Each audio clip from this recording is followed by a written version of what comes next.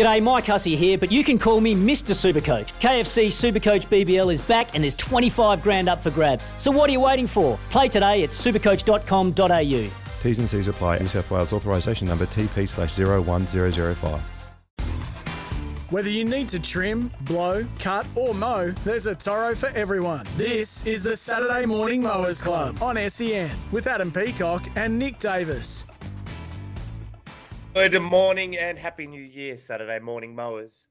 It would be remiss of me, and I will not start the 2022 Saturday Morning Mowers with that opener, Gibbo, at all. We were voted by ourselves to have the best opener in Saturday morning radio. So how about we? That was a Steve Harmison that missed the pitch. So let's start with the proper intro. Mowers, start your engines. It's the Saturday Morning Mowers Club on SEN with Adam Peacock and Nick Davis. That's better. Good morning, Saturday Morning Mowers. That's better. I'm pretty sure you New Year's Eve might have finished with that song, a few of you out there. Jump Around by House of Pain. But good morning, Mowers, and Happy New Year. Hopefully, if you didn't get out, and the permission would have been given for the Friday afternoon mow, given today is New Year's Day. But if you are mowing this morning, please mow responsibly. It's probably time now to strike up the mower. It's 9 o'clock. The headaches are probably just about to kick in. People have reached for the Panadol. So you're right to strike up the mower. But we have got a huge 3 hours for you.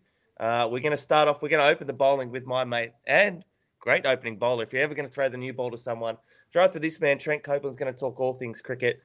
We've got Trey Wingo talking all things USA sport, NFL coming into the playoffs, NBA, how they're dealing with the COVID. And Lenny Lawler, lawn expert. I want to talk to him.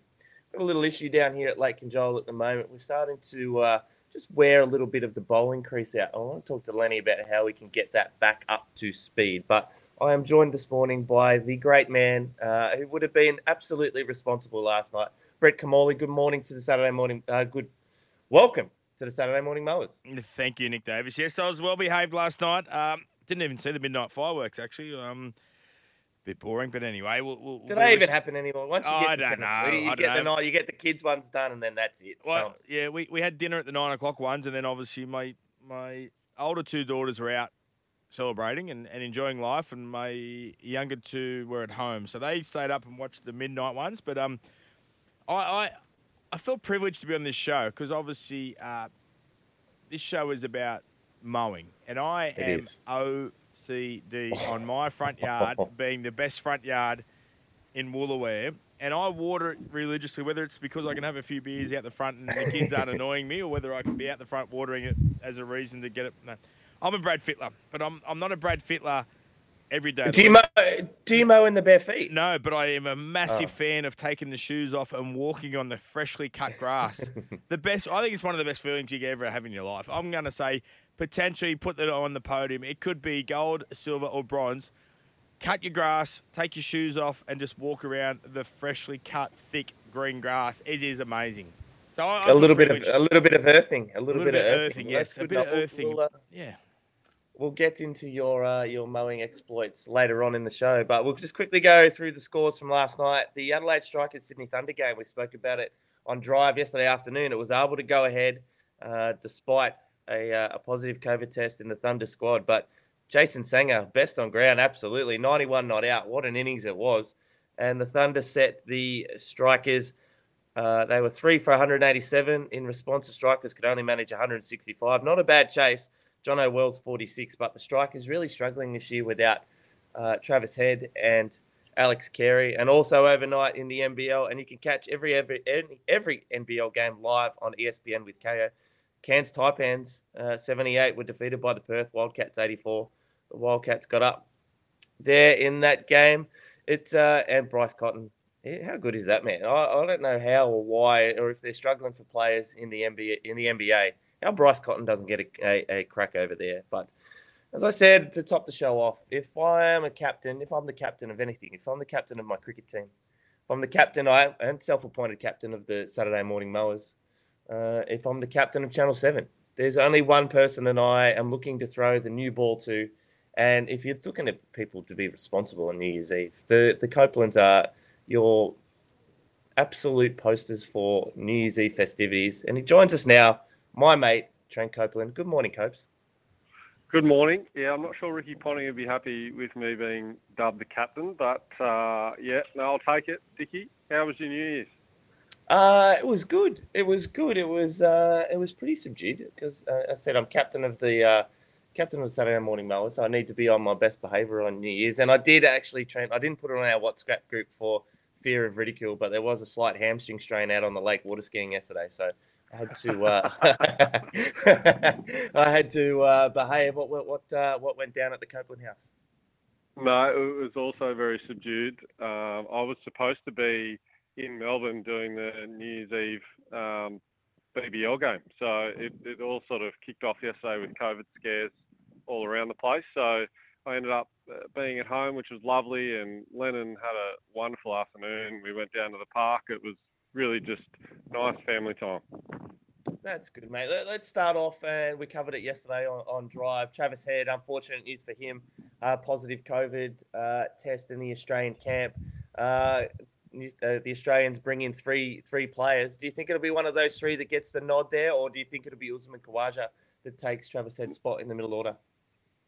Yeah, incredibly unfortunate for Trav. I think he's probably just got to the point where after that big 150 in game one at the Gabba, and then a really good up-tempo to change the game, 50-odd at Adelaide, really started to establish himself and set his mark on that number 5 spot. So really disappointing for Trav, and I think you're probably right on the latter stages there on Usman Khawaja. I think the other guys have been brought into the squad. They're all playing some really good cricket, but Usman sort of earned that spot to be the spare batter at the start of the summer, and the way cricket selections normally go is he earned that spot first, so he gets first crack. So that's the way I think they'll lean. Trent, we spoke yesterday to Peter Lawler, and obviously we were talking about Justin Langer in some regards, and I opened up the paper today, and Vaughan's made comments that they would love Langer to be the next England coach. Langer appears dead man walking around. Can you tell us how this is happening when he's been so successful? Well, it's funny, isn't it? Paddy Cummins gets asked in a post-day presser, is this a time where Justin Langer gets an extension? He really just deflected and said, look, let's just focus on the cricket. But out of that has come this whirlwind of innuendo that's got to the point where England are currently going so bad that they're like, well, let's get the coach of the other team if they don't want him. So I think it's, wind back 12 months, we lose to India at the Gabba. That last test match, there was numerous discussions that were had by players, administrators, and even Justin himself about the dressing room environment, what needed to change, all those sort of things. As you guys well know, when you're losing, it's a pretty heated environment. So they've gone away, had some tough discussions, and it's obviously working incredibly well, winding back to the World Cup and now into this summer. But yeah, look, I think my opinion, and I've said it on this show, I've said it on a few interviews in recent times, I think the biggest hurdle that Justin Langer may need to get over to renew a contract is what the Australian cricket coach job actually looks like. Because I think, my own personal opinion, there's no agendas here or anything behind it, but I think we're looking at split jobs. We're going to have a white ball coach and a test coach, in my opinion, and it's not too far away. Interesting take there, Coach. I want to hone in, and all around Australia, if you take 6 for 7, I don't care if it's at the MCG, in the backyard, out on the street, if you take 6 for 7, you're expecting to play the next game or the next day. You've got the brand new half-tape tennis ball. Scotty Boland, he'd be very stiff if he misses out on Sydney, surely. Yeah, he would be very stiff, and it's an unfortunate thing about cricket. It's a amazing opportunity that falls your way to make a debut when someone else is out injured. But then when you come in and you do so well, you create this havoc within the team, because it's sort of this unwritten rule in sport, isn't it, that you come into a person's place that's done well for so long. We're talking Josh Hazlewood here, but it can be in any sport.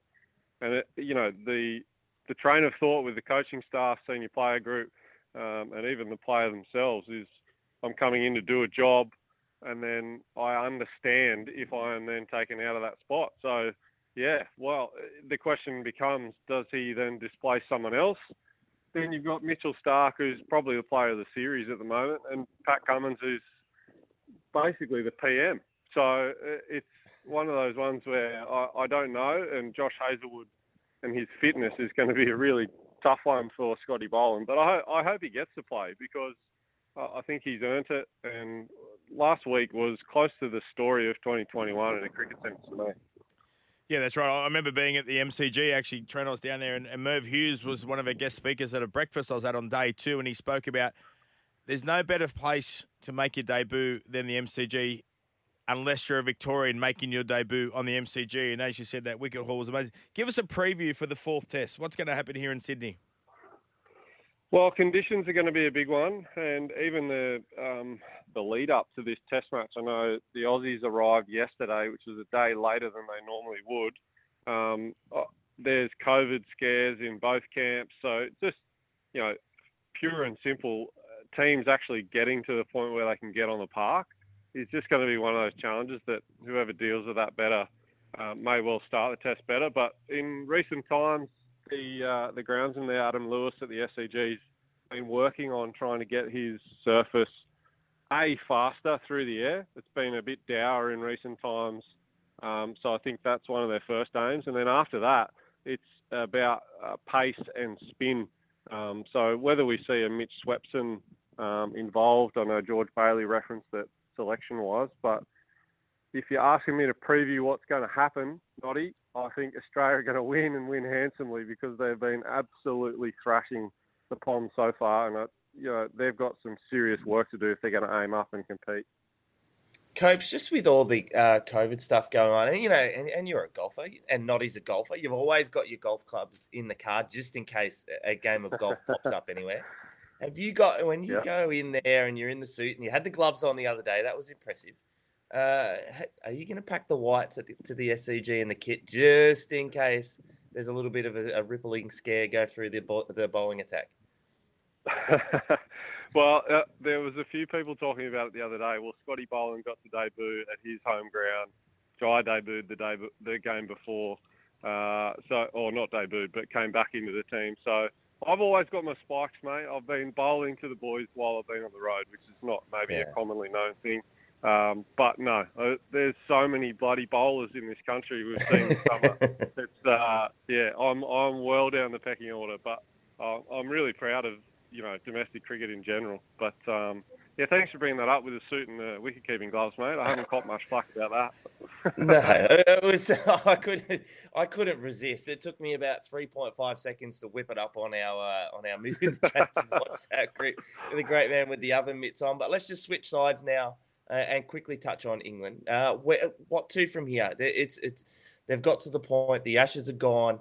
Do they look to the future? Do the bowlers get a farewell test? What's going to happen there? And we spoke yesterday again to Peter Layla on the Drive show. What's happening with county cricket, Copes? I remember, and you would know too well, 10, 15 years ago, the Australian incumbents would go over and cut their teeth in the county competition and get ready to play Test cricket. And it just seems that the English players aren't doing that enough.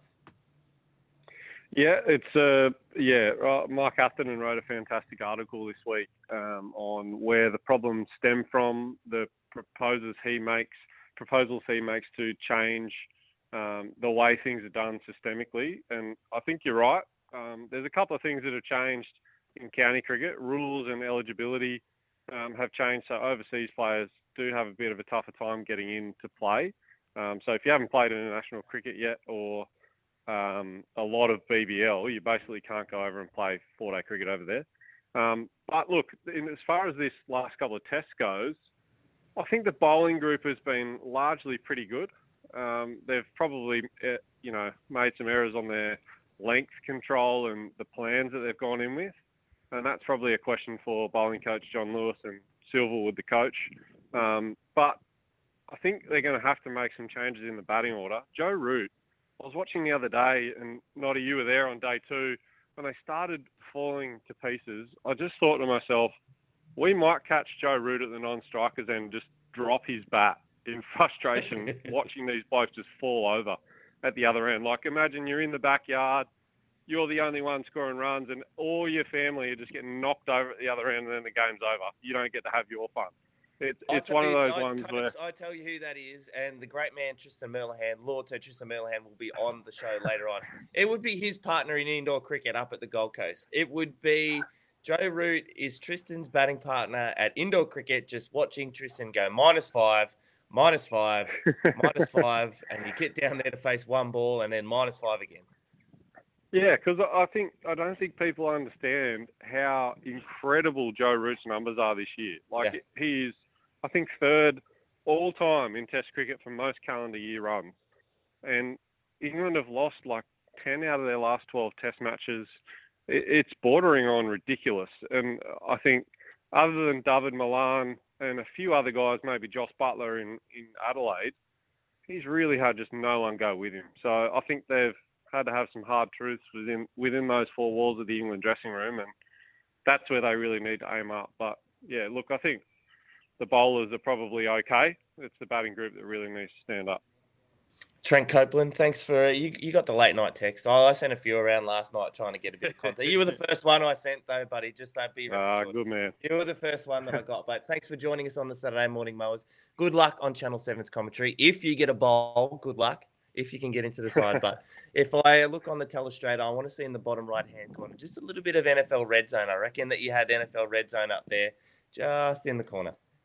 Don't worry, it'll be up. Just maybe not on the big screen. But no, thanks for having me. Happy New Year, guys.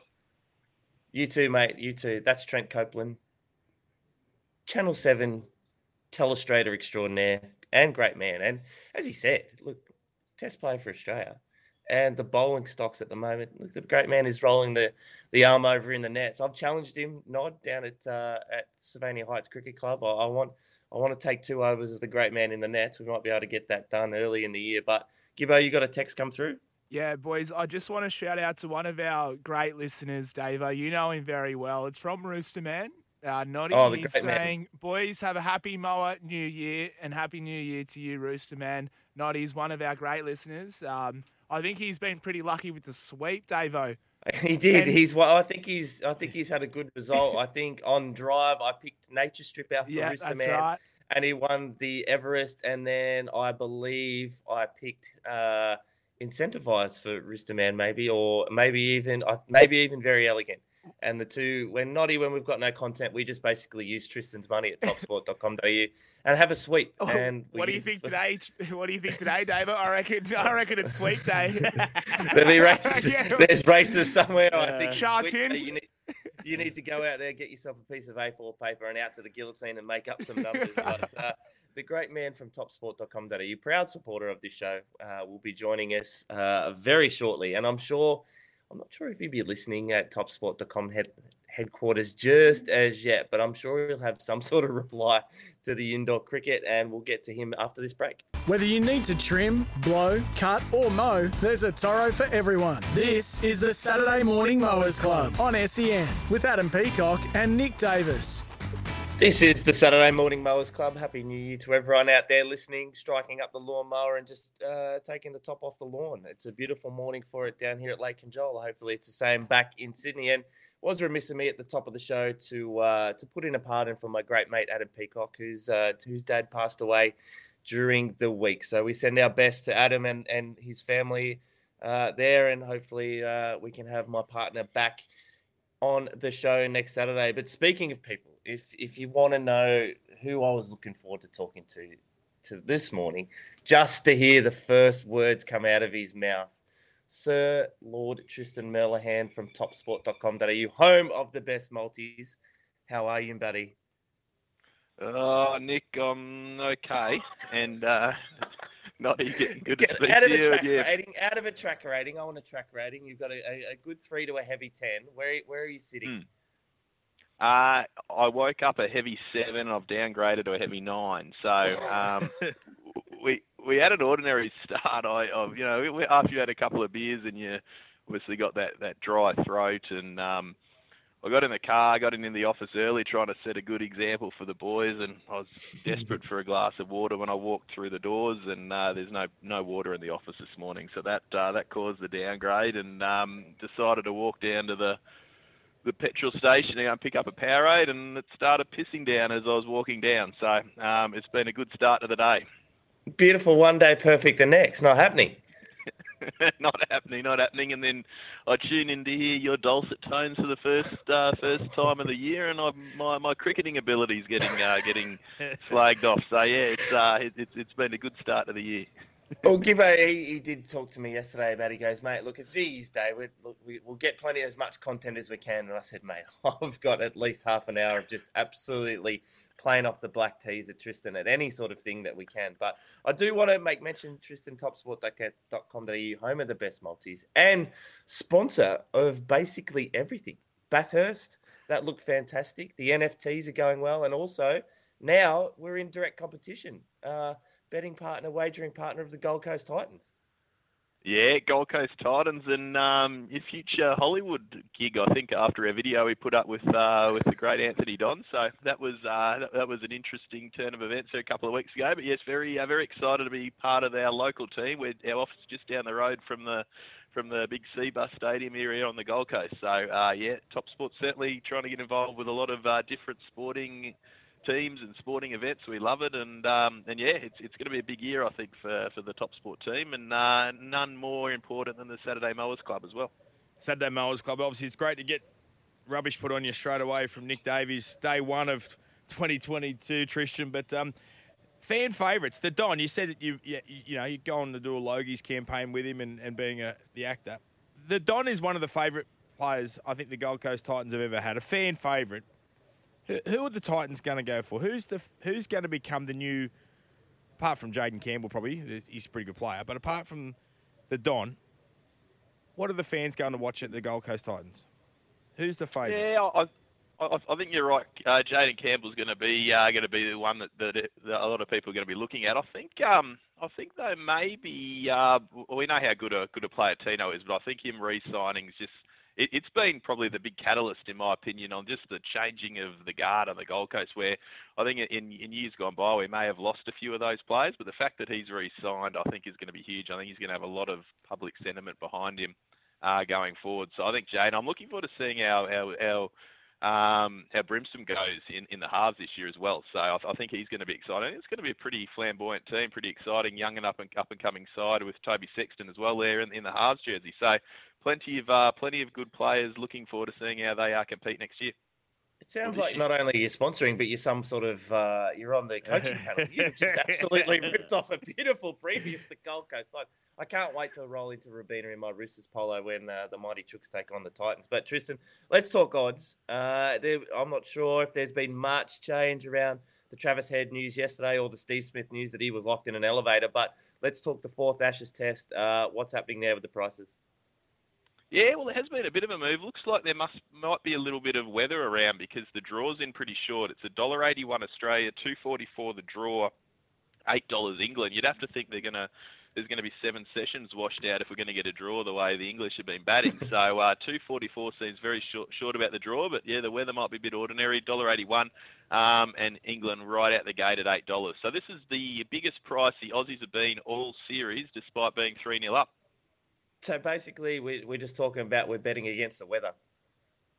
I think so. So I think it's one of those ones, and I've always been, and I think the way this Test series is positioned, you can't see either side really playing for a draw, in my opinion. And I think if there's a lot of weather expected early, they can extend those start times out, and they try to get as much play in when you know the weather's coming. So I think the Aussies at $1.81 look to be a really good price, unless it's just absolutely torrential. But we know when there's a bit of movement around in the air, there's a lot more wickets on the offering. So I just think the Aussies are going to be pushing for a 4-0 win. I think England's going to be trying to salvage a bit of pride. So I think the 181, or even have a sniff at the English at $8, because I think there's going to be even though there is a bit of weather around, I still think there's a big chance of a result.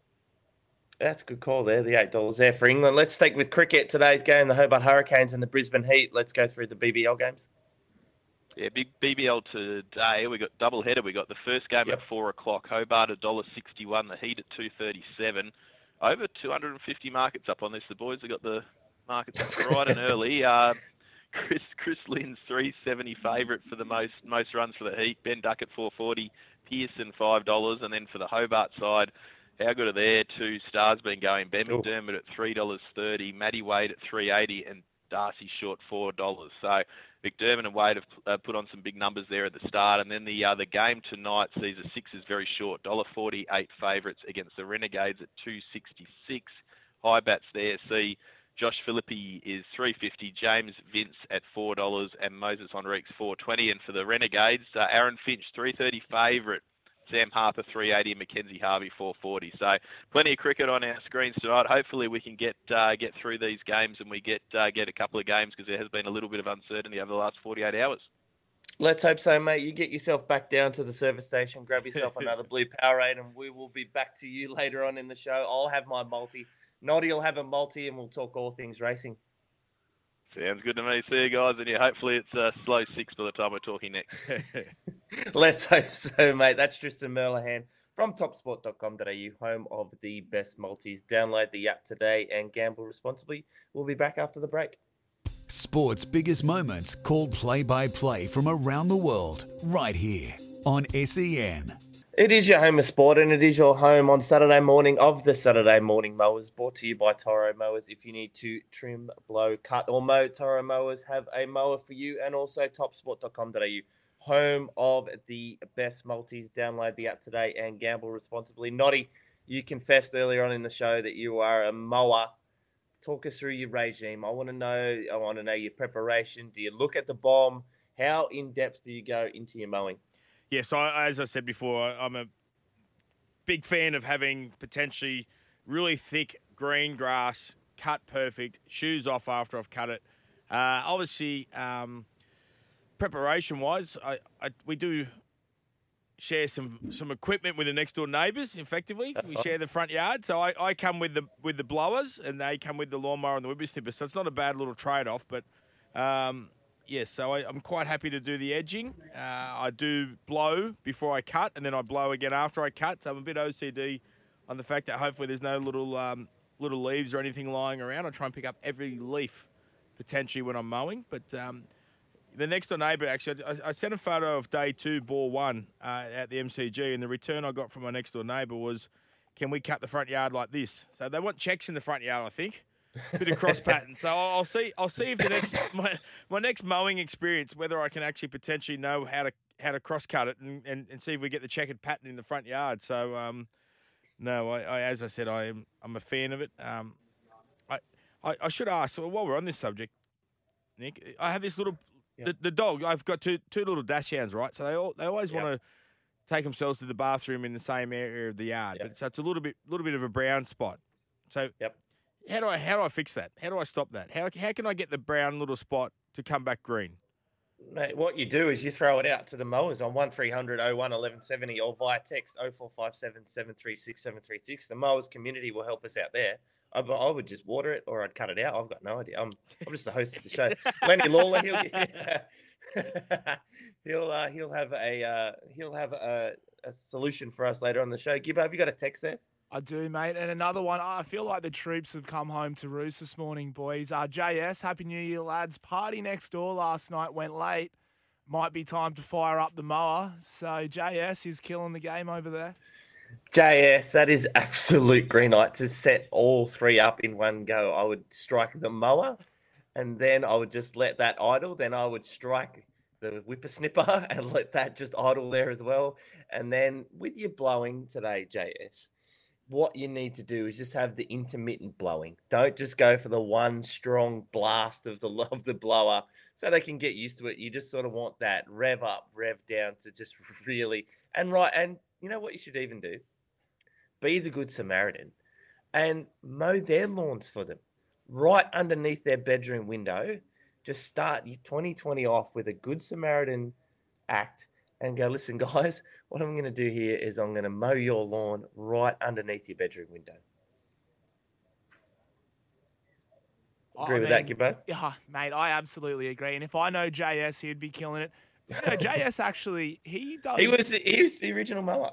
He was. I really like that they've stuck true. And on New Year's Day, they're still here listening. But speaking of New Year's Day, what did you get up to, guys, last night? I know Dave, I'm sure, and both of you lads actually, New Year's Eve once upon a time would have been penciled in a calendar. Yes. You know, it's a big night. Has it lost its charm though? Do you think we make it a big night? Do we hype it up as if it's the greatest night, and it should be the greatest night of the year? It's the finish of the year we've just had. It's the going into the new year. I'm going out till whatever time of the night. I've got to watch the midnight fireworks. It's going to be the best party I've ever had. And then what happens? Well, I was in bed last night before him. Because I was at a pub last night, and at 12 o'clock, everyone started looking at each other and started kissing each other. And I mean, I thought that was sort of a given. Then I'd turn around and look at it's my mate, and next thing you know, there we are, kissing. Wow. nah, just joking. Yeah. But yeah, no, But, New Year's Eve. I agree. I believe, and I don't want to go off because, and we will talk about it. Our 200 thanks to topsport.com.au, and it will be 200 because he's not feeling well. He's on a heavy night at the moment. Tristan Millan from topsport.com.au on 1300 01 1170 or via text 0457 736 736. Our phoner today is your best Nah. The Nah of the year, or the Nah to start this new year, what it is. I've got a list. I have got an absolute list of Nahs. I've been off for a few weeks now, and I've compiled it. Gibbo has been just bombarded with. Whenever I think of the Nah, I just send it to Gibbo just so I can remember what it is. But Noddy, we're going to talk Nahs. We want our listeners to call or text your best Nah. But in regards to New Year's Eve, I believe that New Year's Eve has been hijacked by social media content. I think it's just. And the people, and again, I don't want to go too early on my Nahs, but if they want to just scroll back through their social media 12 months and give us the old, I can't wait for 21. How'd that treat you guys? How'd that go? Hey, Davo, when I was putting together the Christmas special, I had to listen back to all the Nah. So, Noddy, we do a segment every week, Nah, the stuff you don't like, and I was listening back to all the Nahs from the year, and pretty much every week, there was for a period every week, Dave would come in and he would say, people posting stuff about social media. And there was this one, he was like... People posting stuff about their COVID jabs. When Victoria got out of lockdown, people were taking photos of their coffee.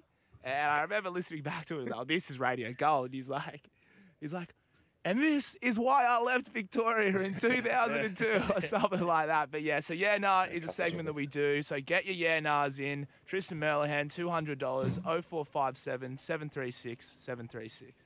It was nice of you to invite us on the Christmas special too. Thanks, Gibbo. Oh, please, mate. Please. You guys, so usually it's Adam Peacock and Nick Davis, and those two haven't worked together for at least a month and a half. So I'm out here slumming it. But anyway. Nah. Sorry. You're full of rubbish, Gib. Nah. And the other thing that I need to get right is the intro for the Adam's intros for Nah, and then he'll say, and now it's time for, and then in the intro it says, and now it's time for. So it's basically he doubles up there, the great man. Well, I mean, Davo, like, I'm seeing a lot of traits here for a permanent host. So I think. Look, Adam, you know what they say, don't take a day off in show business. Well, he's had about 6. So, look, I think next year, this year, what we do, we sit down together, little meeting, Noddy, and we can go over potential candidates. Oh, you mean you and Nick? Yeah, actually. I mean, you know what? yeah. Nick and I will sit down and have a chat about whether. Yeah, I reckon you're right, Nick. Yeah, Nick. Nah. You're in. You want to be the host? I think that'd be a good decision. No, he who supplies the sponsor called picks the tune here, mate. So let's be clear who the captain of this show is. But we will again recap the overnight scores in the Big Bash. The Sydney Thunder defeated the Adelaide Strikers by 22 runs. Jason Sanger absolutely dominated with 91 not out. Gibbo, how long until this man plays international cricket for Australia? I know he's been there and thereabouts in the white ball scene for Australia, but it's a very impressive performance. And he has a younger brother as well, Tanvir, who's a spinner. And I think they're pretty close. And especially what seems to happen in the last couple of years in the Australian cricket scene is all these youngsters get their games in 2020 or one days. So, look, I reckon, Davo, next year we've got a World Cup that we're hosting, T20. He might just be there. Is that this year, you mean? Oh, gee, yeah. Oh, yeah. You're that's right. Yeah, this year. So later on this year, Jason Sanger. Well, we were talking about our predictions yesterday. Yes. Jason Sanger, I think he'll be in the squad at least.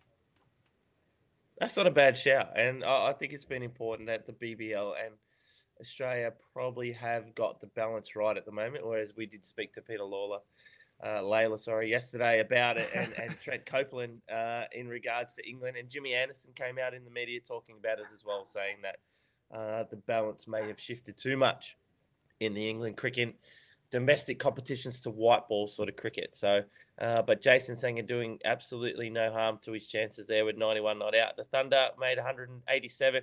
The Strikers could only manage 165. Hey, boys, you guys are both in development. Noddy for the West Tigers, Davo for the Swans and the Roosters.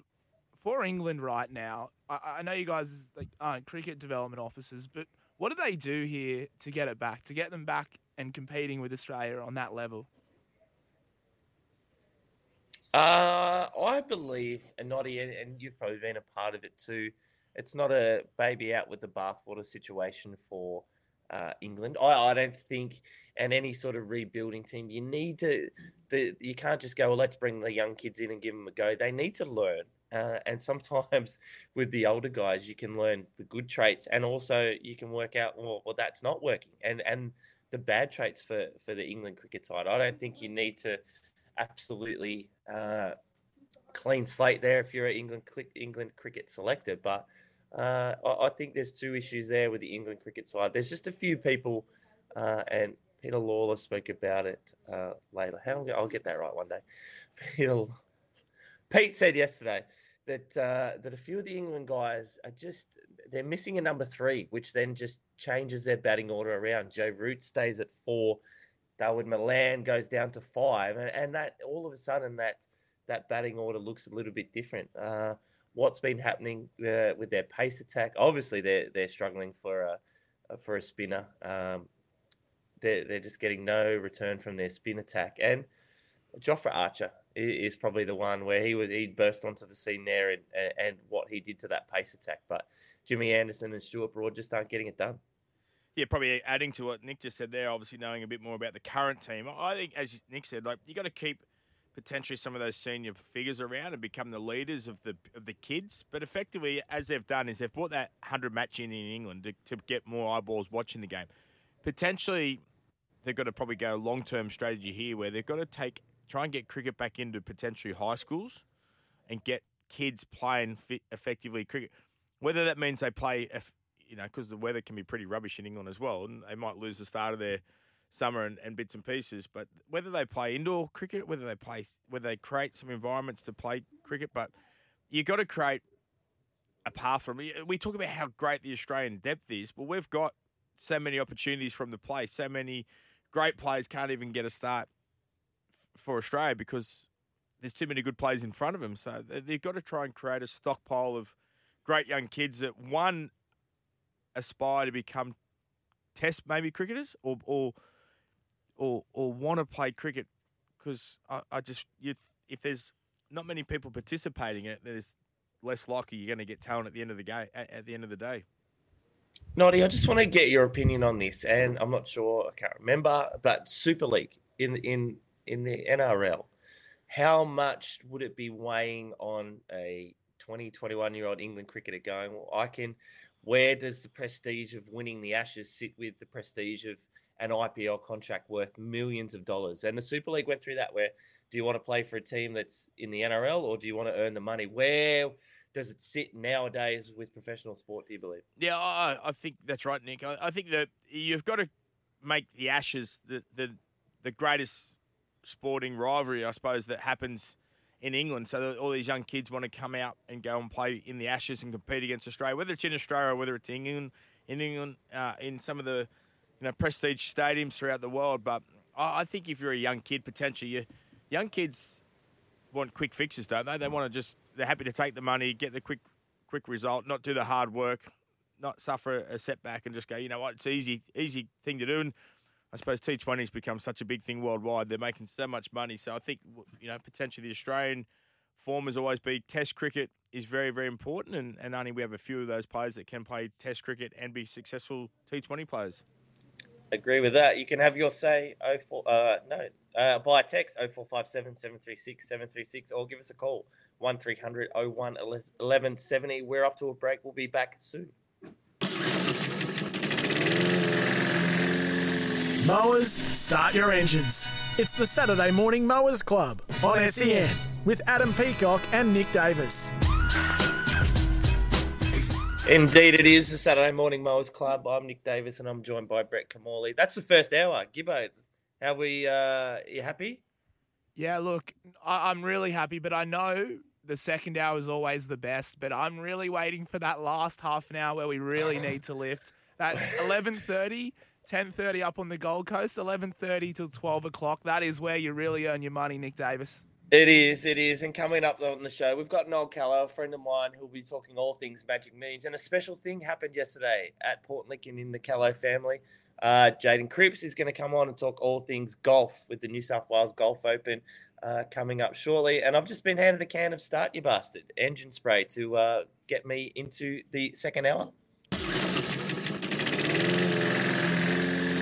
Mowers, start your engines. It's the Saturday Morning Mowers Club on SEN with Adam Peacock and Nick Davis. And welcome back. Happy New Year. Happy 2022 to everyone. What a way to start the year. Striking up the lawnmower. Is there a better way to start? Coming up in the second hour, we will be joined by Noel Callow, who will talk all things Magic Millions, Queensland racing, and as I said, a little milestone in the Callow family yesterday over at Port Lincoln. But we do want your yeah-nahs. I won't start the hour off with the yeah-nahs, but I'm starting to warm up. We want your yeah-nahs to come through. 200 up for grabs thanks to topsport.com.au. Text 0457 736 736 or call 1300 01 1170. Your best yeah-nahs will win $200 thanks to topsport.com.au. We'll be back after the news with Noel Callow. Mowers, start your engines. It's the Saturday Morning Mowers Club on SEN with Adam Peacock and Nick Davis. It is Happy New Year to everyone out there. Happy 2022. And if Trent Copeland was the first person that I would want to speak to on a New Year's Day, he is a person that I've spent a couple of New Years with, actually. And we have matured like great bottles of red wine, me and our next guest. And joining us from back in Adelaide, who is at there, you might be able to give us a little bit of a snapshot of what the BBL was like last night. Noel Thomas Callow, good morning. Yeah, good morning, Noddy. Good morning, Vicky. And Happy New Year to everyone out there. And I was at the Big Bash last night at Adelaide Oval, and the Thunder flogged them, didn't they? So, it was quite entertaining. Jason Sangay didn't hit any sixes in your way. Didn't have to dodge the football, dodge the cricket ball like they wanted everyone to do at the AFL last year. No. One come nearby, but I forget who hit it because I'd had a few bevos, and we had a good night anyway. Put it that way. But I didn't get the fireworks. I'm not a fireworks sort of person like you. Were you up at midnight watching the fireworks, Vicky? Yeah, I'm heavy into the fireworks. You know that. We did. We spent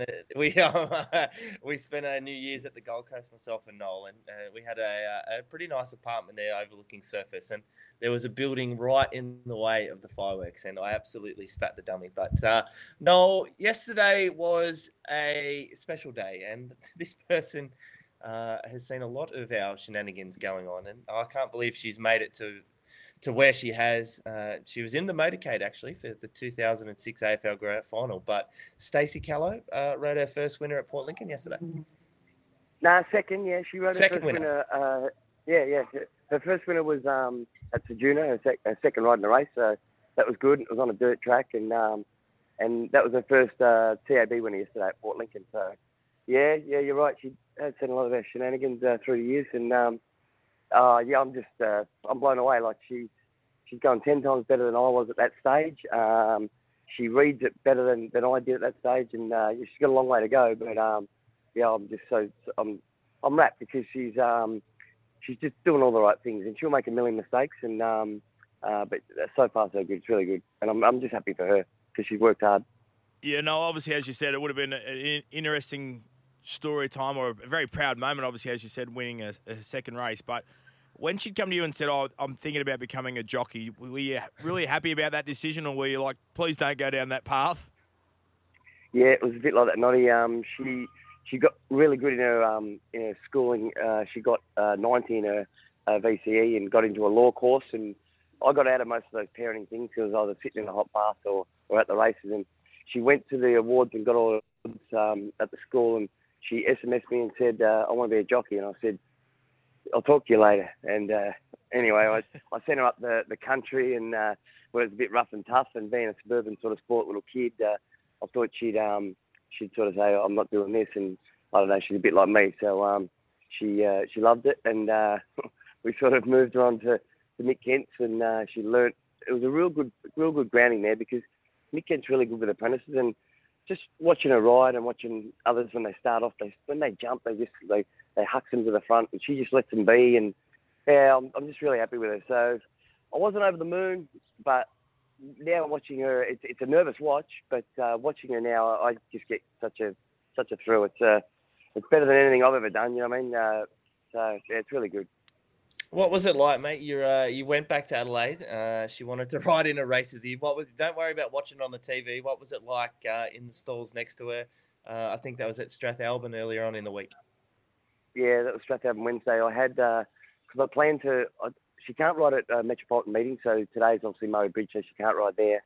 So I looked at the calendar and I said, right, I'll ride at Strathalbyn with you, and I'll go to Port Lincoln Friday, which is yesterday. And anyway, we lobbed in 2 races. I think she had 3 rides of the day, and I had 5 or something, and we lobbed in 2 races together. And I said to her, right, I'm not going to Port Lincoln. We're going to bucket list this because it's a bit rough and tough up there for me, Dickie, and I'm a little bit fragile in my old age. So yeah, we did it there, and it was good, and there's a little bit of media attention there, and that was fine. But about 5 minutes before the race, I got a bit up and about. Like I got a bit, I don't know, it's just a strange feeling, and I just wanted to get out there and happen. And I'm paid to do a job. And anyway, she's jumped and led, and here I am running about 6th or 7th in the run. And all I'm doing is watching her. I had to shake my head and give myself a little slap and go, hang on, you paid her to do a job. And anyway, she beat me home, which was good for her. And I think she ran about 4th and I ran about 6th. So, no, it was exciting. And then the second one was, well, it was just back to business. But, yeah, no, I'm over the moon the way she's going. That's my main concern. She couldn't be going any better. So it's really good. Mate, just quickly now, I just want to get back to your sort of stuff. And over this Christmas period and New Year's and coming up to the Magic Millions, what's it like in the life of a jockey and someone that was not, I wouldn't say constantly battling weight, but one of the heavier jockeys over this Christmas New Year period where we're swamped with racing. Now you're at the base at the Gold Coast. You're looking to sort of get some Magic Millions rides. What's it like on the tooth? There's no trifle for you? No, it's business as usual, but it's just obviously the pot of gold's bigger at the end of the rainbow this time of year. So, well, Christmas I didn't do anything for Christmas because I had to ride the next day, Boxing Day, at the Gold Coast, and lucky for me, it was worth it because three bolted on me, so I rode 3 that day. It was good, and then I came to Adelaide on the 27th, so to spend Christmas with my parents, and obviously rode at Strathalbyn on Wednesday, and then I've been eating hot dogs ever since. So I've got to pull my head in Monday. So it's exciting. I've got a horse that I won on 2 back of Michael Costa's called Perfect Mission. It'll run next Saturday. There's a prelude meeting to the Magic Millions. So on the 8th of January, they have the prelude. So they range between 250,000 down to about 100,000, the races on that day, which is good because they are Magic Millions horses and they are restricted. So everyone gets their chance. You're not going to get a Black Caviar come in and blow them away because they're not Magic Million horses. So they get it. It's good for it's really good for some of the only ordinary sort of horses, even the Country Cup horses, and they race for big money. They could win a $250,000 race, and then in 2 weeks' time they'll be racing at Queanbeyan, in a race of 15 or 20,000. So it's good for me. Yeah, I just hope I get a good barrier, and that's half the battle, and get on the right sort of horse. But this horse I won on about 2 weeks ago, horse that cost was Perfect Mission. It'll run, like I said, on the 8th in a 2-year-old. I think it's the Pearl. And if it wins, it'll head to the Magic Millions. But looking at the Magic Millions, like they're 2-year-olds. They can go shin tour. They're hit and miss, but so everything's sort of got to go right. But geez, Coolangatta looks the standout. I know they said it was crazy the other day, but if you look at the race, the speed was on. It was right up there on the speed, and your second and third horse in the race came from second, last, and last. So that tells you the sectionals up front for the first half were strong, and she's still able to blow them away. I don't think you'd be able to beat her, hence why she's probably about $2. And I think in the millions, for some reason they put up big money, and these jockeys get a little bit toey, and the speed's right on. I just think she'll just be fourth, fifth, getting the gun run and explode like she did in the Jim Crackett at Randwick. So yeah, I'd like to be riding her, but unfortunately, Jay McDonald's one of the best in the business, and I actually heard Malcolm Johnson on TV said he's the best jockey I've ever seen, James McDonald, because he just gets him into position. Malcolm said I used to have to knock about 4 or 5 down to get in that position. So yeah, he's good. He's good, J-Mac. Well, no, obviously, I opened up your bio here and it says you're a heavyweight jockey. So obviously, you just confirmed that with all the hot dogs you've enjoyed over Christmas. But mate, it's amazing. It's amazing how you get. Yeah, I rode about 55.5 kilos, and I'm known as a heavyweight. I can't even hold my hands up. So what's all that about? Yeah, I don't know. But that Magic Millions Carnival, as you said, the amount of buying that goes up there as well. But obviously, also the carnival. It's a great time of year, I suppose. We've got some great carnivals. We think about what Sydney's done with the Everest. We think about what the Melbourne Cup has always been famous for. Now we've got the Gold Coast. So there's some great opportunities for buyers and also for jockeys. Yeah, well, obviously it was set up many, many years ago by Jerry Harvey and John Singerin, and it's just great. They put it on. They go the race on the Saturday, Magic Millions race for $2 million, 2-year-olds, and all the other races are, I think the minimum race is $250,000. So it's big money, and then they all go to sales and spend up, and they do it really well. And I'm in Rundle Mall here in Adelaide because my wife's still in bed, and I'll tell you what, they're up and about here. Wouldn't they be down in Rundle Mall? But the tides have turned. It used to be myself and you in separate beds on New Year's Day, but now Reneg is Reneg's the one that's carrying the torch for us. But just on a personal note, you've ridden around the world. You're a leading jockey in Singapore. You've ridden Group 1s in Melbourne. You moved to the Gold Coast. How's it been? We spoke to you early days, and you were just trying to get your feet set there, but you look like you're well entrenched there and riding plenty of winners. I love it there. I love it at the Gold Coast. I purchased a house there about 3 months ago, and it's really good because obviously just lifestyle sort of change. Melbourne's very tough, and you need a stable as like your Kira Mars and that, and it was pretty tough. And I was battling along, going your Wangaratta's and Yarra Glens and all that, just sort of ticking over. And like I said, the kids are older, so my boy's a plumber, and he lives in my house in Melbourne, and Stacey's obviously in Adelaide, and me and Renee are just back on our own, like when we met when we were 19. So we sort of said, well, let's try this. And I didn't know if it would work. We both took a suitcase and actually rode in the Rosehill Guineas. And we drove from Melbourne to Sydney, and then we drove to the Gold Coast. And like I said, I didn't know if it would work. And well, I was there about a month, and I started pulling a few Michael Schumacher moves in the run, and the jockeys around me just didn't see him coming, and they haven't since. So yeah, it worked, didn't it? Yeah, it certainly has. But look, thanks. And without getting the trumpet out, the trumpet out, Vicky, I think I'm in the premiership. I think I'm 15 in front already, and we only halfway. So anyway, happy days. But like I said, I just hope the person walking behind you at Rundle Mall doesn't pick up the thing that you just dropped. Then that's all. Thanks for having us, boys. Thanks for having me on the show, Noel. Noel Callow, a good friend of mine. We could have, Gibbo, if we have no content for 3 hours, we could have an absolute 3-hour special.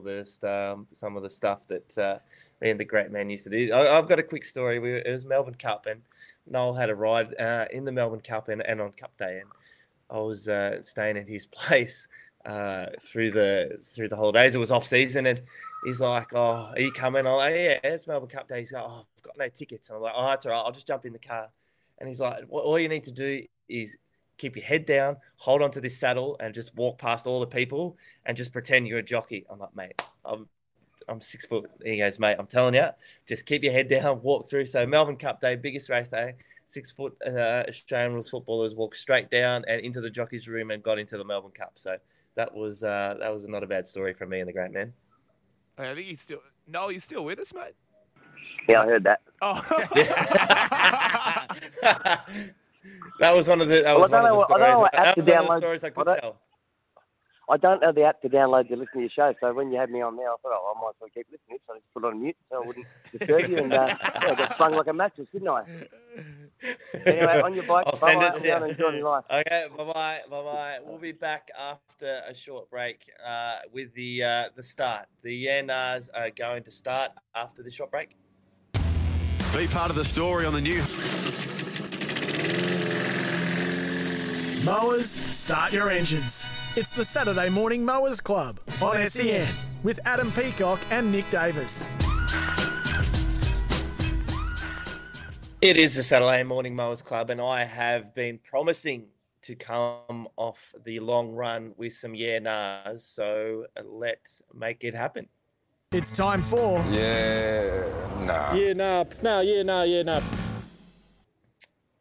As I said, I've been away for a few weeks, working and whatnot, and there's been a lot, Gibbo and Noddy, that has been brought to my attention in the world of Yarnar. Some that I've seen, some that other people have mentioned to me, avid listeners of the show. And if you can have your say on 1300 01 1170 or via text 0457 736 736, the best Yarnar will win 200 thanks to topsport.com.au. But I am going to start.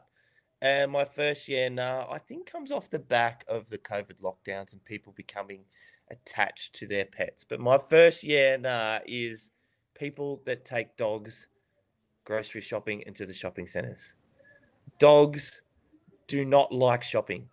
They're not built for shopping. There's no amenities for them there. They do not like shopping. So anyone, and I'm even going to extend that to cafes and coffee shops. They don't drink coffee. They don't need to be there. Just leave your dog at home. They will be fine. So to anyone that takes their dog to the shop and or a coffee shop, it's a massive... No. Agree or disagree, boys? Well, I bought a little lockdown dog, and it goes everywhere with me, so I take it to the coffee shop. So it can't have any separation anxiety. Oh, is it your separation anxiety or the dog's separation anxiety? No, dogs are fine. The dog They're resilient animals. It looks at me and goes with those puppy dog eyes and goes, "Where are you going?" Brett, well, I am looking straight at you. Yeah, no, leaves the dog at home. It doesn't need to sit at Nulla Nulla or the Nun's Pool or any of those fancy little places that you go down in Cronulla. It'll be fine. Righto, Nod, what have you got? Well, I'm interested on people pretending that they've gone away and working when they actually haven't gone away and they're working. It seems like if someone says, I've been away, I've been busy, I've been working bits and pieces, but yet they pull up lame with a hamstring injury, are they taking the PISS, aren't they? Yeah, I think that's a yeah, no. I absolutely think that's a yeah, no. But... yeah, there was a case where I was coming back yesterday, but I'm waiting on a COVID test down here at Lake Conjola. But there was I can reveal to the listeners of Drive that listened, and I haven't divulged.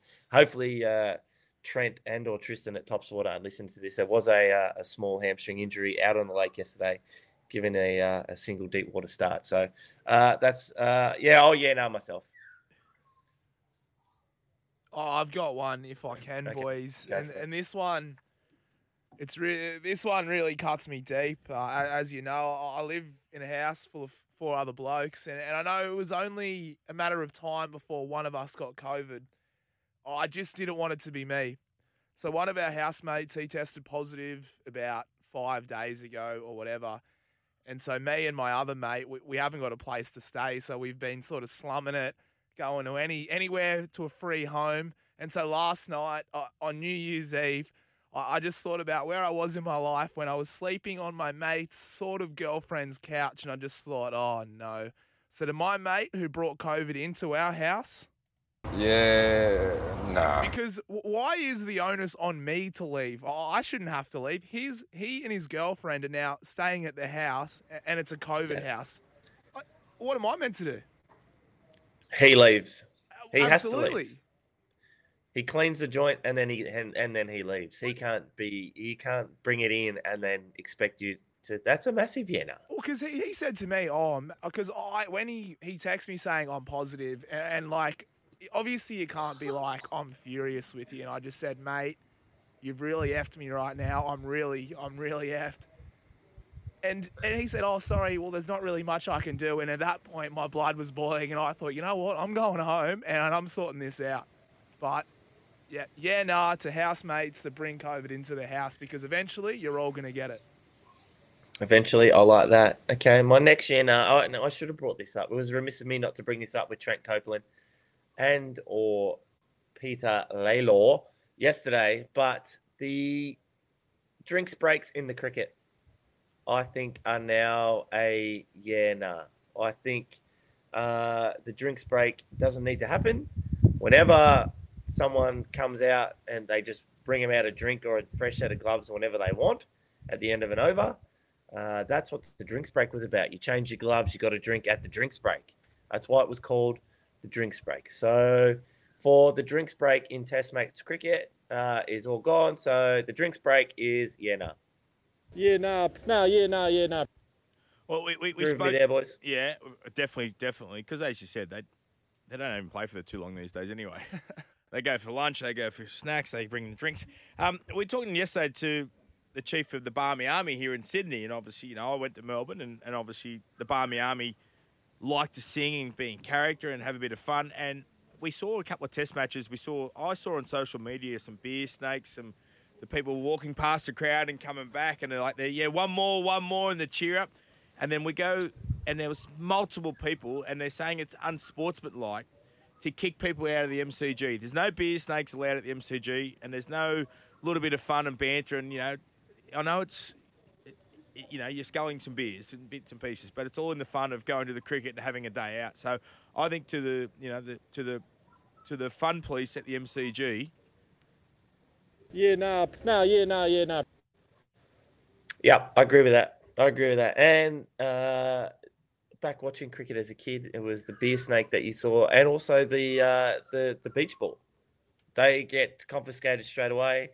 Not on. My next year, this is off the back of last night, and the people 2 houses down. who obviously aren't listening. The people 2 houses down, but it applies to a lot of people. There's a lot of responsibility in putting your hand up and nominating yourself to be DJ of the party. There's a lot of ridicule. It's a big thing. But to whoever the DJ was 2 houses down at Lake Conjola last night, that every time a song came on and didn't quite get the raucous applause or sing-along that he wanted, would change the song halfway through. You just have to wear it. If you play a bad song, you've got to let it play out. So the DJ 2 houses down at Lakeside Drive at Lake Conjola, it's a massive... nah. Agree with that? Absolutely. I mean...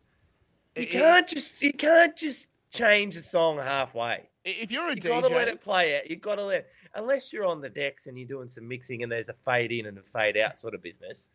But this is just off your Spotify, which comes up later in my nars. If you're a DJ, you got to ride your highs when the crowd is loving you, and you might be getting funky. How good? But if the crowd's not loving you, you've still got to wear it, and you've still got to cop it. That's the highs and lows of show business, Davo. You've got to let it play, and it can't all be beer and Skittles for that DJ. But look, it definitely wasn't. He definitely wasn't on any decks. That was just purely off the iPhone. And I'll roll that into my next one. And this happened. I'm not sure. It might have been earlier in the month. People posting their Spotify most played. I don't care. I don't care what you listen to. I absolutely don't care. I think a lot of these things, New Year's Eve has been hijacked for social media. People only do things on New Year's Eve so they can say happy 2020. No, I don't care. I'll be fine. your Spotify playlist, I don't need to know it. So again, probably to the person 2 houses down at Lakeside Drive, who probably used Spotify last night and cut the songs off. Another massive yeah, no. Yeah, no. You got any more there, Nod, before I reach my crescendo? Well, I think there's people, obviously, you know, they make New Year's Eve the greatest night that potentially can be, but they're obviously going to leave all their bad things in the past, and they get to that midnight and they go, in 2022, I'm going to do this. This is my New Year's resolution. So I'm so glad that we've got Nick Davies seems to have woken up on the positive side of life in 2022. I'm going to leave all the negativity behind. I'm going to let everyone be their own choice and do their own things. And I'm going to start 2022 on a really positive, yeah, nah. You can't have a positive yeah, nah. That's the point. You can't.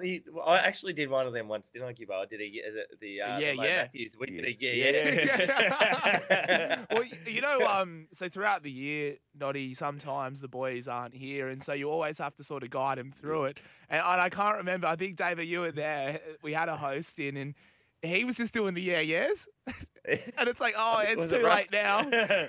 Was it right? Russ Barwick? Yeah, I think it could have been. Yeah. He didn't quite get the concept. I'm reaching my crescendo. This is the one. And I'm not sure if you guys caught it. Noddy, you're a little bit around social media. And so are you, Gibbo. This is the biggest yeah-nah of 2021. The families that dressed up in matching pajamas for Christmas photos. Seriously. Noddy, did you do one? I hope the dog was in there. I hope a dog was in there and it was at a coffee shop. And you changed the music halfway. Noddy, please. No, I didn't. Thank God. I did. But the people that dressed up in matching pajamas and who thought it was a good idea and then who didn't say no to, I would have said it was the fairer sex that thought it was a good idea. For all of those that got dressed up, went and took Christmas photos in matching pajamas, you win the 2021 most valuable. Yeah, nah. Agree? Agree. Say, Noddy, look, mate, I looked at you straight away because I was thinking there might be a chance here. I was going to actually have a quick scroll through Noddy's Instagram before I said it, but I thought, bugger it. But that's the yeah, no. I don't have any hand in the relationship, but thankfully I didn't get asked to do that then, because otherwise I'd be like, yeah, you would have. There it is. There's a yeah, no. If you've got a yeah, no, call in 1300 01 1170 or text 0457 736 736. We'll read them out later in the show. 200 thanks to topsport.com.au up for grabs. Welcome back. Happy New Year to the Saturday Morning Mowers out there. And we're joined by a friend of the show from Australian Lawn Fanatics who's joining us from his farm. Undisclosed. He might want to disclose where it is. But Lenny Lawler, welcome back to the Saturday Morning Mowers and Happy New Year. Morning, men. Morning, Lawnatics everywhere. The lawn. I need that. Gibbo, we need the t-shirts. We fluffed around at the back end of 2021 about t-shirts, but we need the Lawnatics t-shirt. But Lenny, how was the New Year's? How's the lawn looking? First day of the new year. The lawn at the farm is looking pretty ordinary, and that's okay because I don't really want to spend my days out here mowing. So New Year's last night was spent sitting around the campfire. Just having a few family members around and just catching up was good. Yeah, really nice night. I like that, Lenny. I want to know, and we can digress a little bit because I feel that the campfire is, it's part of your outdoor area. And we spoke about earlier on in the year about people being protective of their outdoor furniture and all that sort of stuff and not wanting to spill things. But I want to talk about the campfire. What makes a good campfire? What do you need? Do you need a good base log and then a bit of kindling? What makes a good fire? Oh, mate, your kindling's got to go on the bottom. Otherwise, you're never going to get it to go. But, yeah, you need a decent base log to get all the other logs, flamed up, I suppose. You need that real big sucker that'll keep sort of smouldering away all night. Then the other logs are just, fuel for the fire. Lenny, I've got a problem. I'm OCD. No, I've got multiple problems. Sorry, I should sort of rephrase. There's a list. I've got a problem with my yard. Yep. I've had some new grass put in last year, got it redone over summer, top dressed it, put it back in, made it great. Yep. I've got 2 little dashhounds, right? So the problem is they pee in the same spot continuously. Yeah. So it's brown, and then now it looks like it's dying. So my issue, I'm throwing seeds on it, I'm watering it, I'm trying to give it some love. So there's no return hope, is there? Essentially, dogweed is just really strong fertilizer, and eventually, as it sort of soaks through your soil profile, it'll come back. Unless your dog's got some sort of nuclear wee, eventually it'll come back. And that's why you see some lawns have got those little patches that are really vibrant green. That's where there used to be a dogweed, and it's sort of recovered. But there's no sort of surefire method to curing it. You can change their water to filtered water. You could change their diet. Some people try the dog rock type thing in their water that can help neutralise the acid. But essentially, the best thing to do is when they go out for a wee, follow them with a garden hose and dilute it, give it a water. Yes. Yes. I want to see that.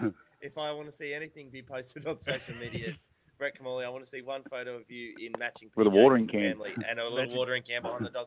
Lenny, I also too have a problem down here at Lake Conjola. We've got a nice little cricket set up here, going into the back of the driveway, but we're starting to wear out the bowling crease. Any tips there? What can we do to sort of regenerate it? We don't want to, get it bare down to the dirt. Do we adjust where we bowl from? Obviously, water is probably not the best. It's just a traffic issue, mate. It's a traffic issue. The only solution at this time of year is either change your wicket around a little bit or start your pre-season training for football. Well, I haven't been, to be honest, I haven't been down the bowling end a lot. I've made more runs than Joe Root over this Christmas period, but the people that he made a lot for the year, but the people that have been toiling away trying to get. I think it's easy to look back in hindsight. One thing I will say is we want a variation in our attack. We wanted to be able to change the pace of the game and move through different gears throughout the innings. And it's easy to say in hindsight. I think if we're being honest, we can't create as many chances as we did and put them down. We just heard from Joe Root there, guys. We just heard from Joe Root there. It was interjection from Joe. Talking about how they're trying to get me out down here at Lake Conjola, and they're just dropping chances, and they need to do it a little bit more. But yeah, Lenny, is it just a traffic issue? And then once we finish, it's a traffic issue, mate. What's the best way to get it back once we finish playing cricket? Instead of going over the wicket, go around the wicket for a little while. Just give it time, mate. You can give it a little bit of a poke with a pitchfork or something to try and stir the surface up a little bit because, if you're bowling on it, you're compacting that little area down and wearing that grass out. So just give it a little bit of a poke around with a pitchfork and a bit of water, a little bit of fur. It'll be right. It'll come good. Also, one other little problem that we got, and I think Michael Cripps might actually be upstairs listening, so I don't want to dob ourselves in, but we've also might have taken a couple of salmon fillets with the wedge out down the front. How can we fix a little bit of golf divot? It's just a bit of fill? Yeah, just a little bit of sand, just a handful of sand, and then just smooth it out. That's all you can do. That works really well with warm season grass, but cool season grass like rye, you probably need a little bit of seed in that. But there's not a heap of guys in Queensland and New South Wales running ryegrass all the time. So it'll be right. It'll come good. You could probably turn around to Nick and say that probably don't take big divots out of the grass. But anyway, improve your golf. He's not bloody Greg Norman, is he? He just talked himself up about how many runs he's been getting. Now he's the best golfer down there on the South Coast as well. So confidence is lacking in the Nick Davis camp. Absolutely. Lenny, I think there's no greater feeling than actually after you've cut the grass and it's nice and short and fresh. You take the shoes off. You got to take the shoes off, and you got to do a bit. Oh yeah, absolutely. I'm happy. Absolutely, we do it often. We grab a frozen Coke from Macca's and not a personal sponsor, and sit down on the lawn and enjoy the lawn. Yeah, we do that quite often. Lay down on it if you've got no ants. Walk around barefoot. That's what it's for. Only after it's been freshly cut, though. Yeah. You're not having any of those bloody feral dreadlock lawns around. No, we don't want that. Lenny, just another one, and you may have had this come up on the Australian Lawn Fanatics page.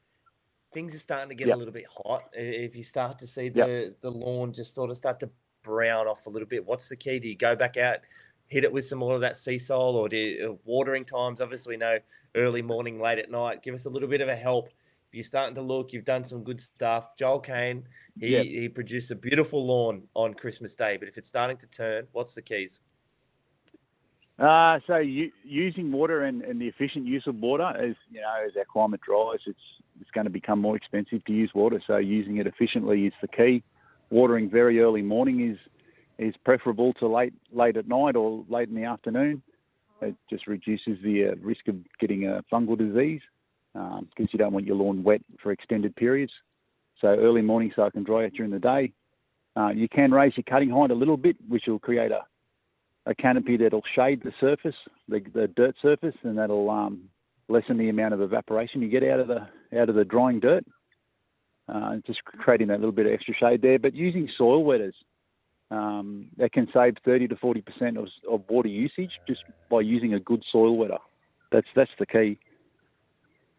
I like that because Noddy, and we've spoken about it. The key is sometimes the watering, and you probably can't do it with the water because it's pretty obvious if you just want to get away from the partner and standing out there pretending to water the lawn with no water coming out of the hose. So you probably can't do that. But one of the scenarios that I have dished up to our mowers that if you just want to get out and you just want 15, 20 minutes, half an hour, 3 hours to listening to the Saturday Morning Mowers podcast, just jack the height up on the mower and just pretend you're mowing. They're not going to know the difference. Yeah, a charity mow. Yep, a charity mow. Yep. Oh, that's the key. I love that. Lenny Lawler, friend of the show from Australian Lawn Fanatics. Merry Christmas and a Happy New Year to you. To all the Lawnatics out there, thanks for joining us, and we'll definitely have you back on probably once we get around to footy season when we need to start, getting some goalposts and whatnot into the ground. Beautiful. Cheers, boys. Enjoy the day. That was Lenny Lawler from the Australian Lawn Fanatics and friend of the show. And Gibbo, we really do need to, and the masses, they want the T-shirt. We need the T-shirt. We need the Toro. We need the Top Sport T-shirts. Because, sometimes, Nick, you wait for other people to do things. Like, I'm not going to point any fingers, but there are people maybe in this organisation who have said, oh, we'll do shirts for you. There might be prizes for you. And, Nick, how many shirts have you received, mate? 0. How many prizes have you received, mate? 0. All right, you know what I'll do? I'll get them done. Yeah, just like the stinger. But not some good help there. Good help there with the dog urine situation. That's right. Yes.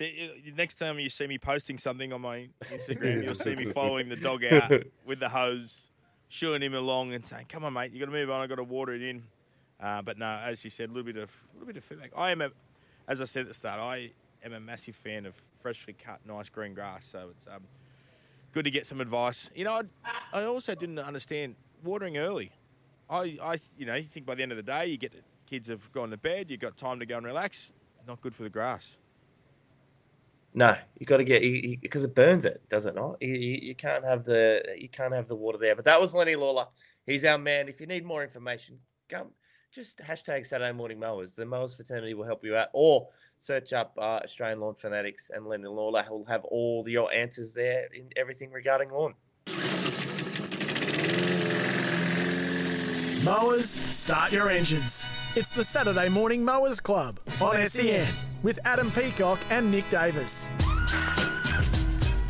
Yeah, it certainly is the Saturday Morning Mowers Club. Starting off your 2022. I was going to say with a bang, but with the sound of the mower, no better way to start off. But Noddy, I'm not sure if you caught this the last couple of days around the socials, but Steve Smith caught in the lift. Has this happened to you? No, I'm going to say no. I'm pretty sure it has never happened.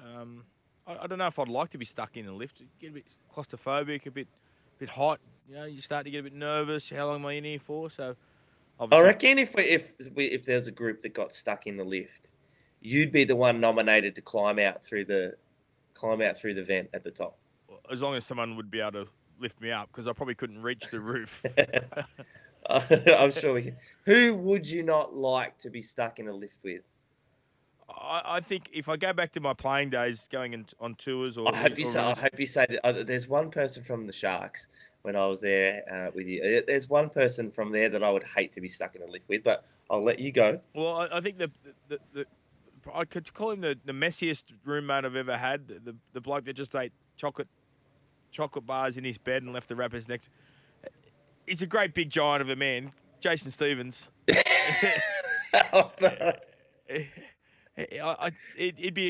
certainly would. You'd have fun in the lift, but he'd be very annoying in the lift as well, I think. It'd be comic relief for the first halfer, and then he'd be going back over the same material, and then he'd be. And there wouldn't be a lot of room if the big fella was in there with you. But the other one that I would, and I'm not sure, I would hate to be stuck in a lift with Ben Pomeroy. But imagine being stuck in a lift with Pom. That would be disgusting. The biggest arms I think ever played. The biggest arms there would be no room. There would be no room. There'd be no room. But I've got a funny elevator story. Not from being stuck in it, but and I hate to go back to it, but it did happen. But in the Perth Nines, when I was a Sydney Roosters player, after the Nines, we went out and we went out in Perth and we got back to the hotel. And this is one of these moments where you can just see it happening in slow motion. But coming back to the hotel with Drew Hutchison, and he's gone for his room key out of the pocket as the doors have opened, and the phone has come out with it, and he's gone for the catch. Slight knock on. It was definitely a knock on. If we went back to the bunker, it was definitely a knock on, and it's just sort of 1 bounce, 2 bounce, 3 bounces, and slid straight down the crack between the lift and the hotel, and you could just hear it. And then the best part was for the next 10 minutes, just ringing it and listening to it ring at the bottom of the lift well. It was so funny. And we've gone to the concierge there, and they're like, oh, how do we get it out? He's like, oh, mate, the lift gets serviced once every 2 weeks. So in 2 weeks, we'll get him to grab it out for you, and we'll send you your phone back. That phone would have had 300 missed calls from us just ringing it. But Gibbo, any lift stories? No lift stories per se. Oh. No lift stories per se, but I would, if I'm looking around the SEN building, a person who I'd love to be stuck in the lift with, it'd have to be Fletch. Because you just know, you're going to be talking, you're going to be laughing, and he always recycles the same stuff, but you know what? It's even funny the second time round. He changes it up. It's all in delivery. Yeah, absolutely. And he'll change the delivery up there, but have we also, before we go to the news and we come back for the third hour, a couple of texts for our on the text line. Yeah, this one's from Matt. G'day, boys. Yeah, the end of an atrocious year. Nah, hair hats, Warney, Punter, and now Brett Lee. Shocking. I don't mind that. Oh, that's a yeah. No, he's talking about people who've got the wigs on. That's what I mean. Oh, it's yeah. Wow. It's coming from the yeah. Okay. With me. It's a yeah now for the yeah. JS has come back to us, pretty disappointed that I went out to mow. Turn on all the equipment as Nick suggested. My other neighbour's already mowing, so I've gone the trump card and fired up the bagpipes. Wow, no one needs that early on a New Year's Day. Lol. Thank you, JS, for that. Well done, JS. That's a and the neighbours are mowing. Make sure that you spread the gospel, JS. Get across to that neighbour. Let him know about the Saturday morning mowers, and he can tune into the third hour. Mowers, start your engines. It's the Saturday Morning Mowers Club on SEN with Adam Peacock and Nick Davis. Welcome back to the third hour of the Saturday Morning Mowers, and this is a good get. Friend of the show, and Trey Wingo, our US correspondent. And when you're talking about going above and beyond the Call of Duty and not quite understanding international dates and timelines, Gibbo, we have got Trey Wingo, I believe, from Hawaii, and it's potentially, is it 2:00 in the afternoon on New Year's Eve there, Trey? That is 100% correct. How are my good friends in Australia today? We are good. We are basking in the glory of New Year's Day. The sun hasn't come up a different colour. The world is still the same in the same mess that it was yesterday. So hopefully things can. You guys in Hawaii can shift the narrative, as our friend Joel Kane would say. But how are New Year's celebrations kicking off in Hawaii? Very mellow at the moment. I'm currently playing a horrible round of golf, but the good news is there's just about 30 miles an hour worth of wind and a massive rainstorm is coming. So that will really make the game be better. Just sit it along the ground like my friend here, Brett Kamali, does. But Trey, I want to start, and for people that do or do not know, but I believe that this man and his computer game, John Madden, was the introduction of NFL to a lot of people here in Australia through his exploits and the great PlayStation and Xbox game Madden Football. Was tragically lost this week, and obviously my team, former Raiders coach. Yeah, it was a shock. It was not something. He wasn't ill. He just died suddenly at the age of 85. And the thing I always tell people about John is you need to understand it's really cool if you have one Hall of Fame career in your life. He had 3. As a football coach, he won over 100 games in the NFL, and his winning percentage was 76%. So he won 3/4 of the games that his teams played, and he won a Super Bowl title, Super Bowl 11, with the Raiders taking down the Vikings 32-14. So then he stopped doing that and became the greatest broadcaster and an analyst of football games that I believe we've ever had in this country.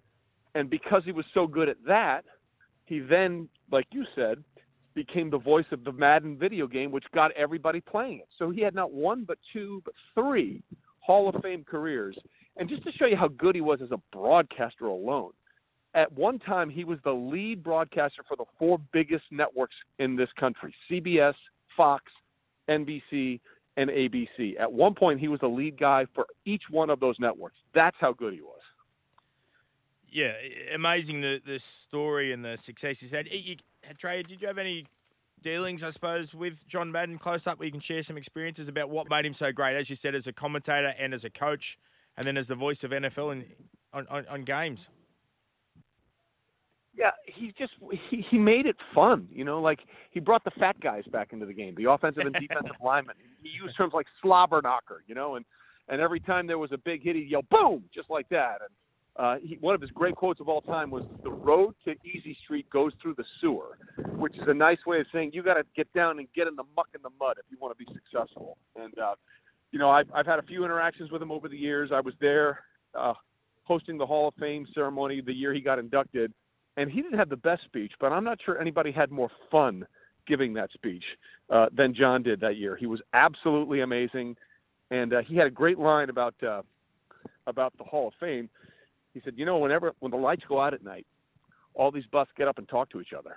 And it was just really cool. He made the game interesting. He made it fun. He made you want to be a part of it, Yeah, and Trey, and through his game, I'm not sure I'm sure at some stage in your life, anyone has had the Madden NFL game. Some of the Raiders vertical is my number one play that I use at the moment. Derek Carr just throws it to Darren Waller up the seam, and I score flat out. And when I'm playing Madden at the moment, but I read somewhere this week that it took years for them to get the production right of the game because he wanted it to be so realistic. He wasn't happy with the way that it was produced. And finally they came up with a game that, look, it has been a stable of gamers for a long time. He created an industry. Video games really didn't exist before Madden.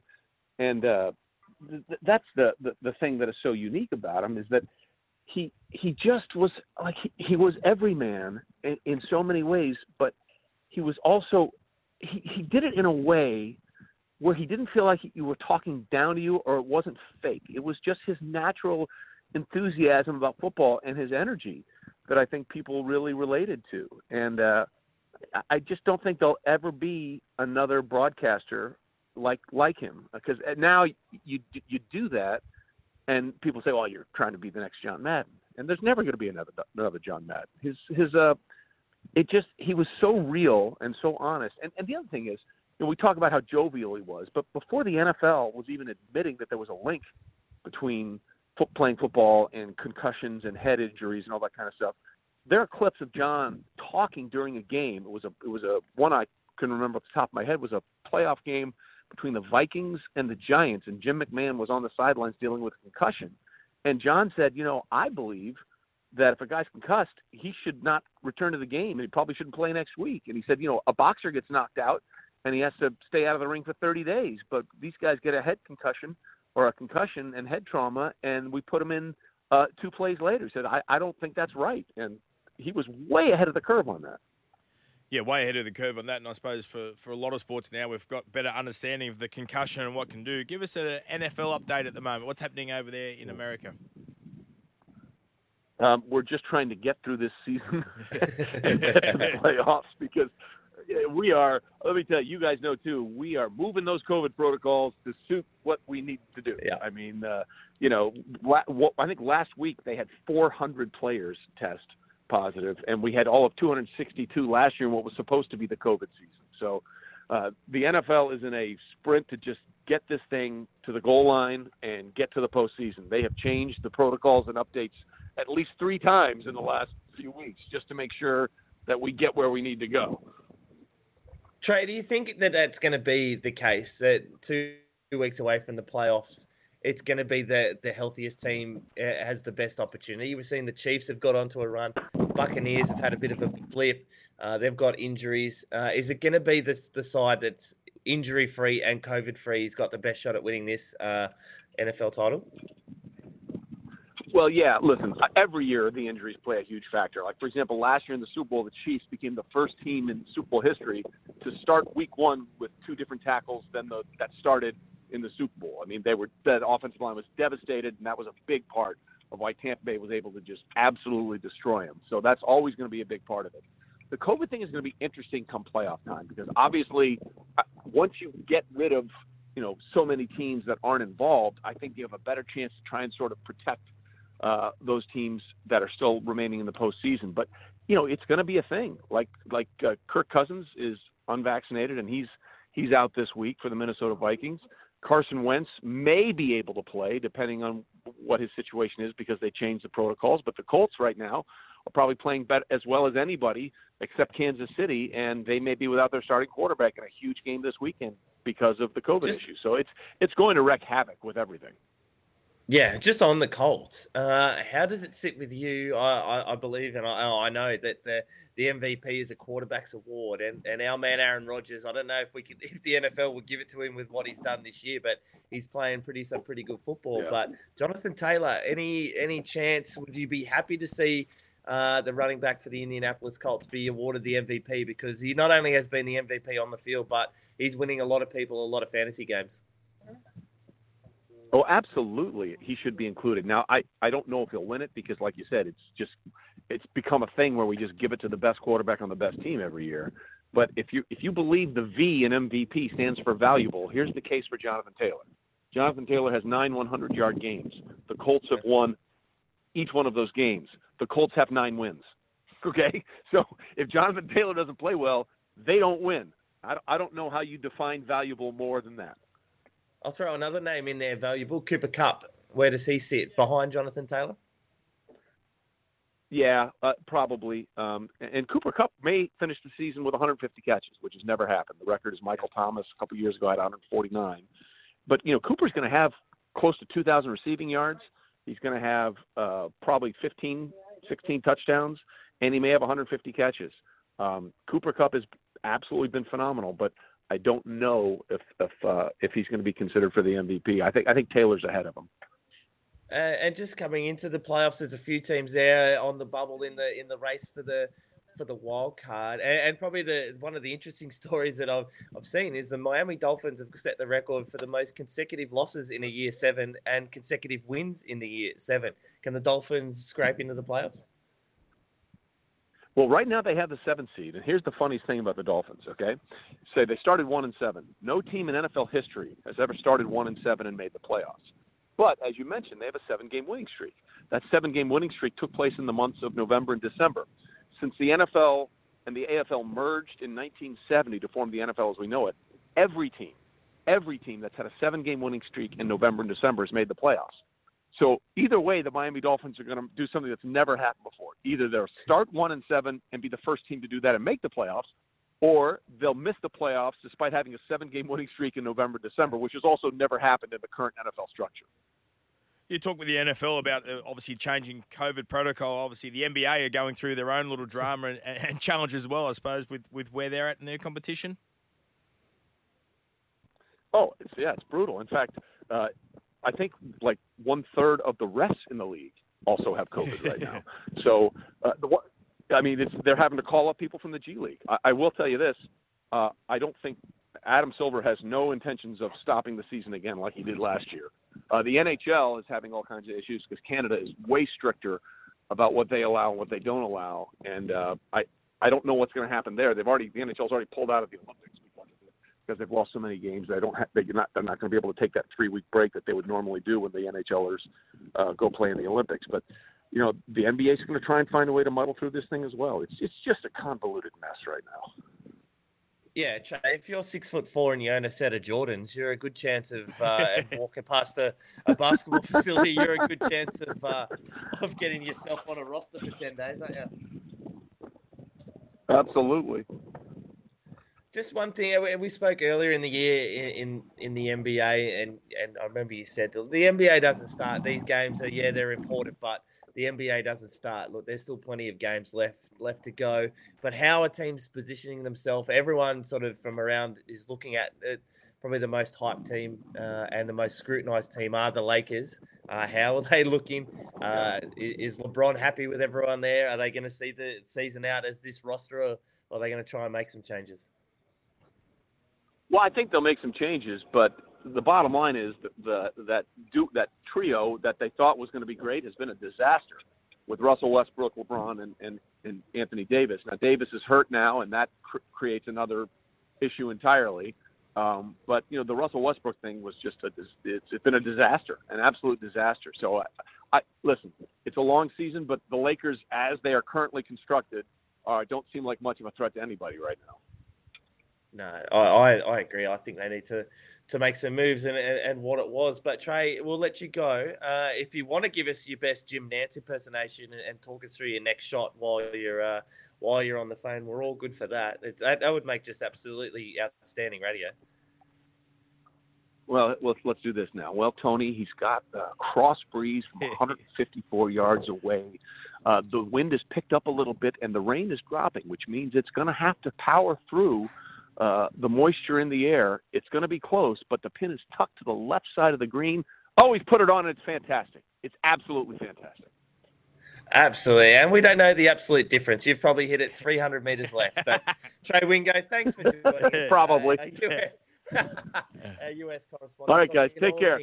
NFL. Enjoy your New Year's over there in Hawaii, and hopefully we'll get you back on the show very, very soon. But we'll go for a break, Gibbo, I think. And have we got any more texts? Any more yeah-nos? We'll come back to it after the break, though, Yes. Nick. But I just want to say, I know Trey might still be on the line, but thank you very much. I put my hand up and made a big mistake about the time differences.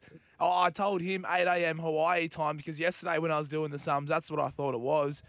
I call him up, and usually when you get people on, they're going to answer their phone. I don't get an answer, and Trey's a professional. He knows. I look at the time, and it's 2 p.m. in the afternoon on Christmas Eve, and I'm thinking, oh, wait a second. New Year's Eve. How am I going to tell the boys that our prize interview is just falling through the cracks? But, hey, thank you very much, Trey. But, I think we'll come back with a few yeah-nahs after the break. Mowers, start your engines. It's the Saturday Morning Mowers Club on SEN with Adam Peacock and Nick Davis. We are back for the Saturday Morning Mowers, and we have topped the rise at Randwick. We are on the home straight. We are absolutely hands and heels and about to pull the persuader, but my great mate and Gibbo did a little bit of research. He came across another program somewhere where Lord Sir Tristan Merlehan is being called Lord somewhere else. Are you giving yourself your own nickname on some of your other outlets? I just give what the people offer, Nick. Like I can only. You haven't accepted some of the nicknames I've called you in the past.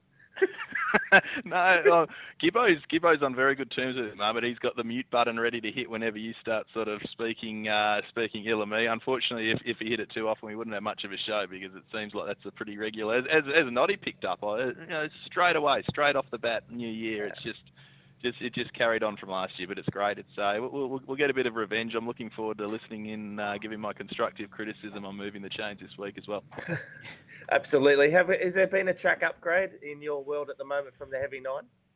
No, there definitely has, and I've always been someone that really revels in other people's misery, and the thing that really spruiked up my spirits was when I got a text message from my lovely wife about half an hour ago, and she said it is the worst hangover of her long life. She's a lot older than me, so it was a great result when I saw that, and it's immediately popped me up to the good range.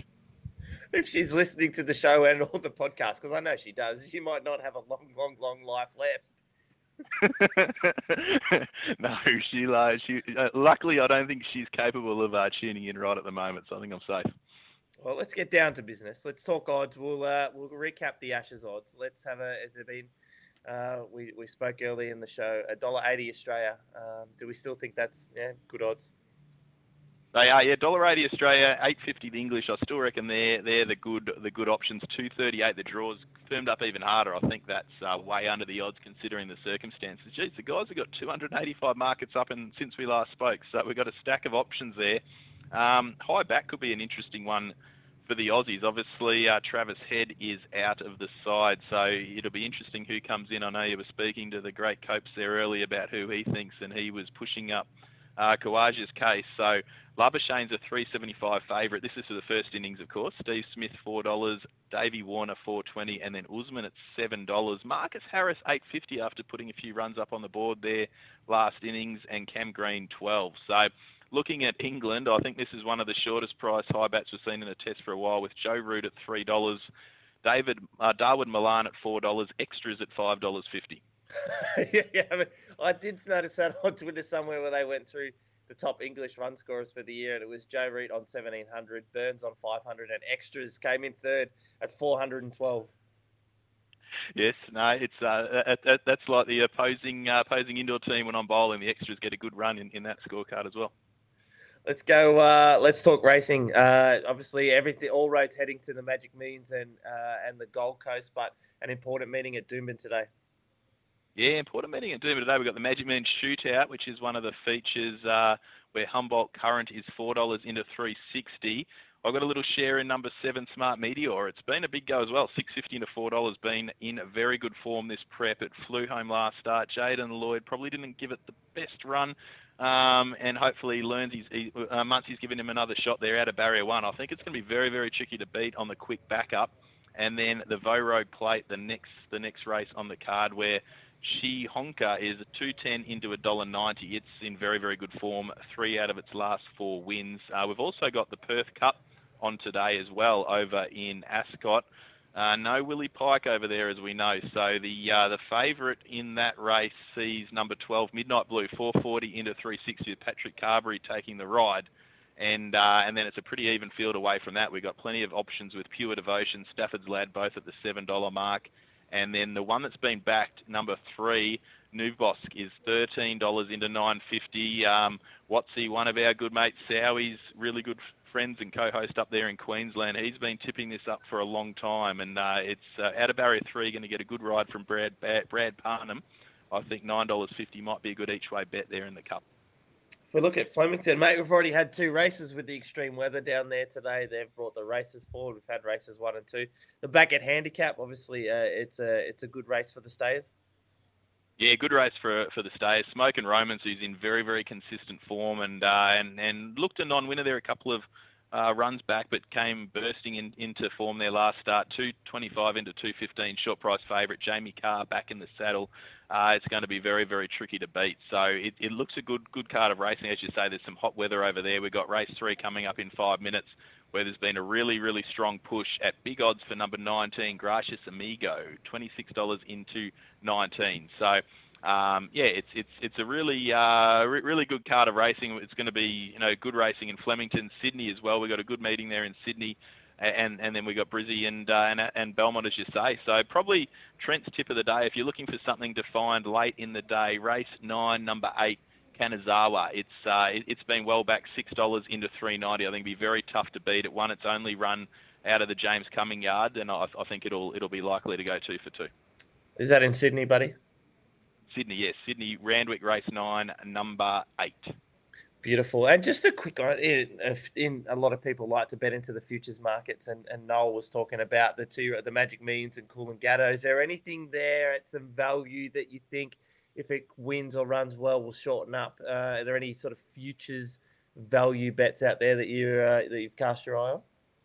Yeah, it's a tricky one. Just because we had to pull the races down early with those Flemington ones starting just before, they were the winner of that race that won the opener, Latticia. If you could have got on that before the first race, it was 300 to 1. It's going to be a lot shorter now. It's we've just pulled the market as we're sort of recalibrating everything. But yeah, if the 3-year-old, for example, if you look at the 3-year-old market, the favourite Jamia is $6 favourite. King of Sparta $6.50. If you can see something there that. Like looking at Shihonka, it's obviously short today. It's $1.90 and it's $14 in the Guinea. So if you feel it's a perfect lead-up sort of race now, 2 weeks before the big day at the Gold Coast. So if you think it's going to get the job done, you probably could do worse than having something on the $14 about that in the 3-year-old for a fortnight's time. Now, on the Saturday Morning Mowers Club, it's time for Nick's Stupid Multi. What are you, stupid? What's the matter with you? Are you stupid or something? I'm as stupid as a stupid does. Are you crazy or just plain stupid? Are you stupid or something? Stupid as a stupid does, sir. It is stupid multi-time, and I'm not going to go too stupid today. I want to collect, and I want to collect today. And they're probably stupid, actually. I'm going to take the Brisbane Heat in the BBL game against the Hobart Hurricanes. Going against McDermott, who scored hundreds for fun, but time runs out. So we're going to take the Brisbane Heat at $2.37, I think, in a T20 game. That's not bad odds with Chris Lynn in your side. I'm happy to go with him. And I'll stick with the home side, the Sydney Sixers, at $1.47 to take on the Melbourne Renegades. So I want to start off with something not too stupid and just to collect in the kitty. Yeah, well, that gets us to 348. That's just a little push down to mid-off and quick run through for a quick single. Hopefully we can put some cash into the kitty. Absolutely. I'll put 100 on that. For the charity account there. It's up to 1,867. We'll have to work out whether we want to throw that in now or we just keep it rolling into the new year. But there's been a few wins over the course of the season. I'm looking forward to seeing what Noddy comes up with because he's filling the big shoes of our man Adam Peacock, and obviously condolences to him and his family on the news from the week ahead. But it'll be interesting what Noddy can come up with. Well, we can either go with the races today because I'm in a little punters club with Sugar Cane, so I could go throw his tip into it. So we go Melbourne race 5, number 5. Treat as a scratching. and then we could add it to Sydney race 9, number 8. So you get lots of value there with you guys. But I'm going to go a bit of a futures one here. I'm again staying with rugby league theme. Obviously, I go Storm to miss the top 4. I think we went through this yesterday. Storm to miss the top 4. New South Wales to win State of Origin. Australia to win World Cup. And now because you're a partnership with the Gold Coast Titans, I'm going to make Jaden Campbell the leading try scorer in season 2022. We'll get a collect about November next. Well done, Noddy. If we win that, we're not going to have a radio show, but that's okay. Well, if we do win that, we might have to throw the funds into upgrading the sponsorship to the spot on the centre of the jersey because that'll be about $1 million payout. It'll be a very impressive result there. What do we go? We went Melbourne to miss the top 4. Yeah. New South Wales to win the Origin. Yep. Australia to win the World Cup. Australia to win the World Cup. I assume we're talking soccer. No, we don't talk soccer with Adam. We don't talk soccer with Adam side here. Yeah. And I'm looking forward to the A-League kicking off this year too. Yeah. Australia with the Rugby League World Cup and Jaden Campbell to be the top try scorer for the Rugby League. Well, we'll put 100 on that. And as I said, if that one gets a result, the track will be significantly downgraded at my end. Yeah. Lord Sir Tristan Mellahan, thank you for joining us. Happy New Year, buddy. Looking forward to another big year on Saturday Morning Mowers, moving the chains, all of our ventures there. But obviously, anyone out there, if you want the best odds and the best multis, download the topsport.com.au app. They are the home of the best multis. Gamble responsibly and download today. Tristan, enjoy the track upgrades as the day goes on, and enjoy walking through the front door when you get home. Thanks, boys. All the best for the rest of the show. Good luck for a big year, and looking forward to a big involvement in the year ahead. It's going to be a lot of fun, and I will try to slip in nice and quietly when I get home tonight, and hopefully I'm in Ash is already in bed by the time I get home. Let's hope so, but maybe just take a Powerade home for her as well. But that's Tristan Melhan. As I said, we do appreciate our sponsors, Top Sport and Toro Mowers. Whether you need to trim, blow, cut or mow, Toro Mowers have one for you, and topsport.com.au. After the break, we'll be joined by Jaden Cripps to talk all things golf. Sport's biggest moments called play-by-play from around the world, right here on SEN. Making SEN news this hour, New South Wales ambulance workers grappled with a 126-year high number of emergency calls on New Year's Eve. This comes as New South Wales recorded another rise in COVID-19 cases with again. We are back. Thank you to Toro Mowers. Whether you need to trim, blow, cut or mow, Toro have a mower for you, and topsport.com.au, home of the best multis. Download the app today. And as I walked around the house this morning, and I received a rundown from Gibbo, and I could see that there was a bit of a half an hour gap in the show later on. I did the rounds of the house at Lake Conjola, and the first person I went to was Lisa Cripps, because I wanted her to have an opportunity, a right of reply. As I mentioned earlier on in the year, that Lisa got herself a brand new outdoor setting, and it was there just to look at. We weren't allowed to sit on it. We weren't allowed to eat food on it. We weren't allowed to drink on it.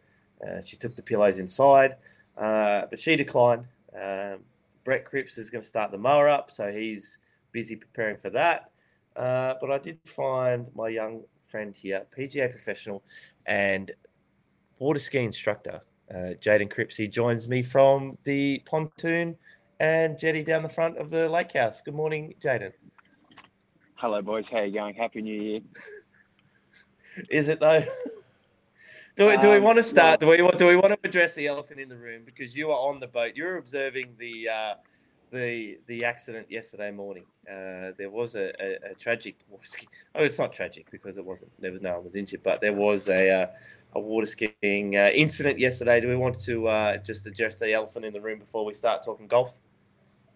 Well, it was all going to plan. You got up to start, and then you fell down, and then we went, we'll give him another go on the single ski to get him out of the deep, and then you were up pretty much, and then all of a sudden the sniper got you from the bush, and it was all over Red Rover. I've been looking over in the bushes. I can't find the sniper. I absolutely cannot find. But when I find it was the same one that got me barefooting a couple of days ago.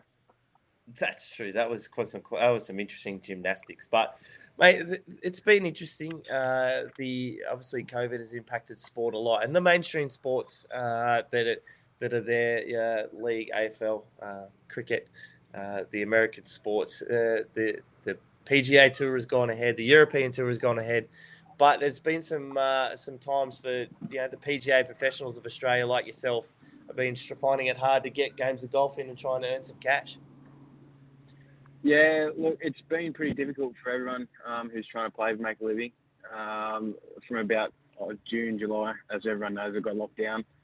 And then we had a massive break, and fortunately enough, back probably early December, we got some confirmation that there was going to be, November, there was going to be some events going ahead. So we've had a pretty full-on finish to the end of the year, and then the next few months are going to be pretty full-on as well. Lucky enough for the PGA and Golf New South Wales, we've got the regional qualifying events, which go towards the New South Wales Open. There's some pretty big events, all 50 granders, which helps. And then all the tour events are starting to come back. We've got the Queensland PGA, the Oz PGA, New South Wales Open, Vic Open, and all the CPS events, which is good. Give some cash into everyone's pockets again. I suppose even, Jaden, the ability to play more than even trying to earn money, I suppose that's what the biggest challenge, or not the biggest challenge, the biggest reward's going to be, is get out there and get paid into competitive golf again. Yeah, I mean, with being locked down to your local LGAs in New South Wales and Victoria and stuff like that, I mean, in Victoria you couldn't actually move, but New South Wales were allowed to go to golf if you're in your member of the local LGA club, which I was lucky enough to be at Cronulla. But yeah, as you said, just getting back and playing, you can practice as much as you want, but actually playing competitive golf is hard enough as it is. So getting back in that competitive spirit and getting amongst it with everyone again is going to be fun, especially with all the top players being home, like Jordan Zunic, Dan Lawson's back home now, Blake Windred, who's had a ripper finish to 2021, same with Geordie. It's going to be good fun. Mate, the first tournament back of the new year is Queanbeyan in a few days. I think it starts on the 6th. What's the road to the New South Wales Open, which is Concord Golf Course in March? So we've got Queanbeyan Open, which is 6th and 7th, and then we go up to Coffs Harbour, down to Maria, which is the 30th and 31st, and then late February we go Coffs Harbour and then up to Tweed Heads, which will finish off the qualifying series. And then the New South Wales Open, I think it's the 17th to the 21st or 17th to the 20th of March at Concord, which is always a good one. It's one of the biggest ones of the year. So I'm pretty sure everyone will be keen for that. It'll be a good couple of months ahead. And then I think hopefully we can finish off with WA Open and WAPGA in Northern Territory, which was supposed to be in August last year, which got pushed back. So hopefully everything can finish off well and get a new season going into the next summer of golf. Joe, you obviously played a bit of golf with Nick and he put some divots in the backyard there yesterday. Obviously, I've had a hit with you. So who's the better golfer out of Nick or I? Or who did you enjoy playing better with? If you're going up his longest day form wasn't too crash hot. Yeah. But, I mean, it's like you and me, Nod, we hit it about the same distance and then Davo puts it 40 past, so it's hard to keep up. You put me on the spot here. Yeah. I'll go with Nod just because he's straight. Well, you're about to walk up the hill and walk straight into me, so that was a stupid answer. If you are short of golf balls, Noddy, I will confess there are a couple of TaylorMade TP5s out on Captain Cook Drive. If you want to go ahead and grab them, you can get some of those. But yeah, Jaden, talking golf and the Australian Open golf being cancelled due probably, I would assume, to the lack of internationals being able to get over. Do you think that was a missed opportunity to really showcase the local talent that are here on television without the internationals coming over? Oh, 100%. I couldn't agree more. It's disappointing that they won't back their local talent to get money through the door, I guess, for broadcasting and stuff like that. I mean, as Noddy knows, Nathan Barbieri, he's one of the young talents coming through, along with Windred, Blake Windred and Justin Warren, who's just got his Corn Ferry tour card and conditional status. And you got Dimmy, who's home, Lincoln Ty, Jordan Zunic. Like, it's just, you got all these top players that are not going to be able to get a go because of international travel restrictions, which is pretty disappointing for everyone. Not only the top players, but anyone who was going to get a shot at qualifying as well. And you got the people that got their tour card at the start of the year through Q School, and they're not going to be able to play the Aussie Open, which is, I mean, the PGA and the Aussie Open, they're the ones you want to be playing in. So it's pretty disappointing, yeah. The Aussies have been going pretty well on both the European and the PGA Tour. Who would you say? Who's the next one of any of the boys and all the ladies? One person who I cannot wait to see. Seriously, she can play outstanding golf. Longest day ambassador, Grace Kim. Seriously, she is a magnificent golfer. Wait for her to get anywhere near the LPGA Tour. Have you played around? Have you seen her hit it? I played at Dubbo, and she played with Peter Lonard in the first round. He said, I think she shot 7 under or something like that, and she didn't get out of second gear. So she's pretty impressive. And then Min Woo as well. He's just come out of the gates just absolutely pumping. He won Scottish Open, and he's in the top 50 in the world, I think, now. So he's killing it. Obviously, Cam Smith, he's just there every year killing it as well. But I think, Justin Warren and Blake Windred are the ones to watch coming through. Blake just won the Vic PGA, and then Justin obviously got his Corn Ferry Tour card, which would be great for him. He hits at an absolute mile, so he'll go good over in the US. And I hope the Aussies just come out firing. this year in Europe and the US.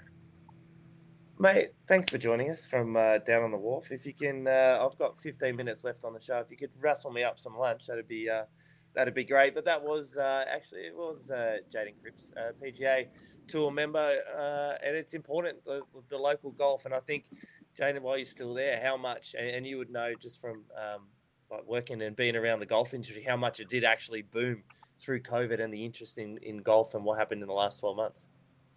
Oh, golf's absolutely pumping. When I was working in the shop, my boss was comparing it to the Greg Norman era. So it's absolutely booming at the moment. Stock's hard to get. So if you can't get stock in, there's obviously people are frustrated, but it just shows how booming golf is at the moment, how much interest there is, whether it be the competition aspect or the social aspect. It's rife. Golf clubs are trying to put waiting lists on because there's so many members wanting to join, which is obviously a good and a bad thing. But, I mean, for the sport itself, everyone's talking about golf, getting into golf. It makes it more of a young person's game compared to what it was 10 years ago, I guess. So more people that get into it, the better. And more girls and ladies that get into golf, the better too. We always want that to happen. So I agree. I agree. So anyone out there, any of our listeners, if you're in the Queanbeyan area, Maria, or you can get out to the New South Wales Open at Concord, get out and support our local golfers. It's an industry that's been booming. Jason's come out. You're an idiot. I tell you what, if the girls do want to go watch something, I think Grace Kim's playing all the New South Wales Open qualifiers, so that'll be one you can go out and watch her. Beautiful. Thanks, buddy. And let's make sure Nick Davies gets a bit tougher and gets back on the water today. Give us an update on that later next time, Jaden, as well. I do not want to be carrying him out of the water, so we'll see how that goes. Thank you, buddy. That's enough for you. You can go now. Time for a break here on Saturday Morning Mowers. Jace Matthews is on after us on Sports Central. We'll have a quick chat to him before we wrap up the show. Mowers, start your engines. It's the Saturday Morning Mowers Club on SEN with Adam Peacock and Nick Davis.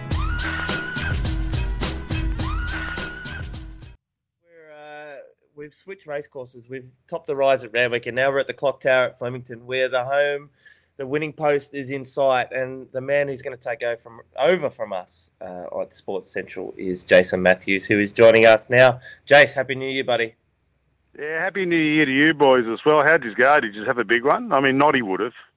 Very mature, Jace. I remember 20 years ago, or nearly 21 years ago, I was tucked under the wing by a very experienced radio host on Central Coast CFM, I think it was, and Jason Matthews was a leader of me. So I've had you as a role model my whole adult life. Sorry. So, mate, I was in bed before the fireworks went off at midnight last night. I was very well behaved. So Noddy had to have a little nod. Yeah, me too. As you get older, it's just boring, isn't it? Plus, I'm working out of our Gold Coast studio today, and it's absolutely pelting down. Like, it's been the worst weather. I feel sorry for everyone who's left quarantine or, lockdown and said, let's go to the Goldie. It'll be great. It's poured every day since Christmas Day. Yeah, perfect. Beautiful one day, perfect. And there's Jace, what's coming up on the show? Who have you got? Oh, plenty. I'm dragging Scott Sattler out of holidays. He's going to join. We're going to do our sporting predictions for 2022. Boys, have you got one off the top of your heads? You go, Nod. I think the Melbourne Storm will miss the top four. We'll keep it rugby league related. I think that's not successful probably for the Melbourne Storm belief. But it'd be interesting what Scott Sattler comes up with, because he obviously can come up with some very left field. Just remind What about, boys, the Sea Eagles to win the premiership? That sounds biased, Jace. That sounds very biased. I'm a South supporter, mate. There you go. I'm going to go with the Sharks to make the top four. That's it. That's Nick being very courageous and backing the team. How do you do that when you actually get paid by the Roosters, Nick? Well, I didn't say they were going to win it. I didn't say they were going to win it. I didn't say I'm going to look after my home patch in the Shire. Yeah. But if you ask me who's going to win, it will be the Chooks. There's my other prediction. Nick Davis let go by the Roosters in 2022 for supporting Sharks. We're going to talk NBL. Brett Phillips, of course, the ATP Cup kicks off today. Chrissy Nelson's got some tips for us as well. He's up and down a bit.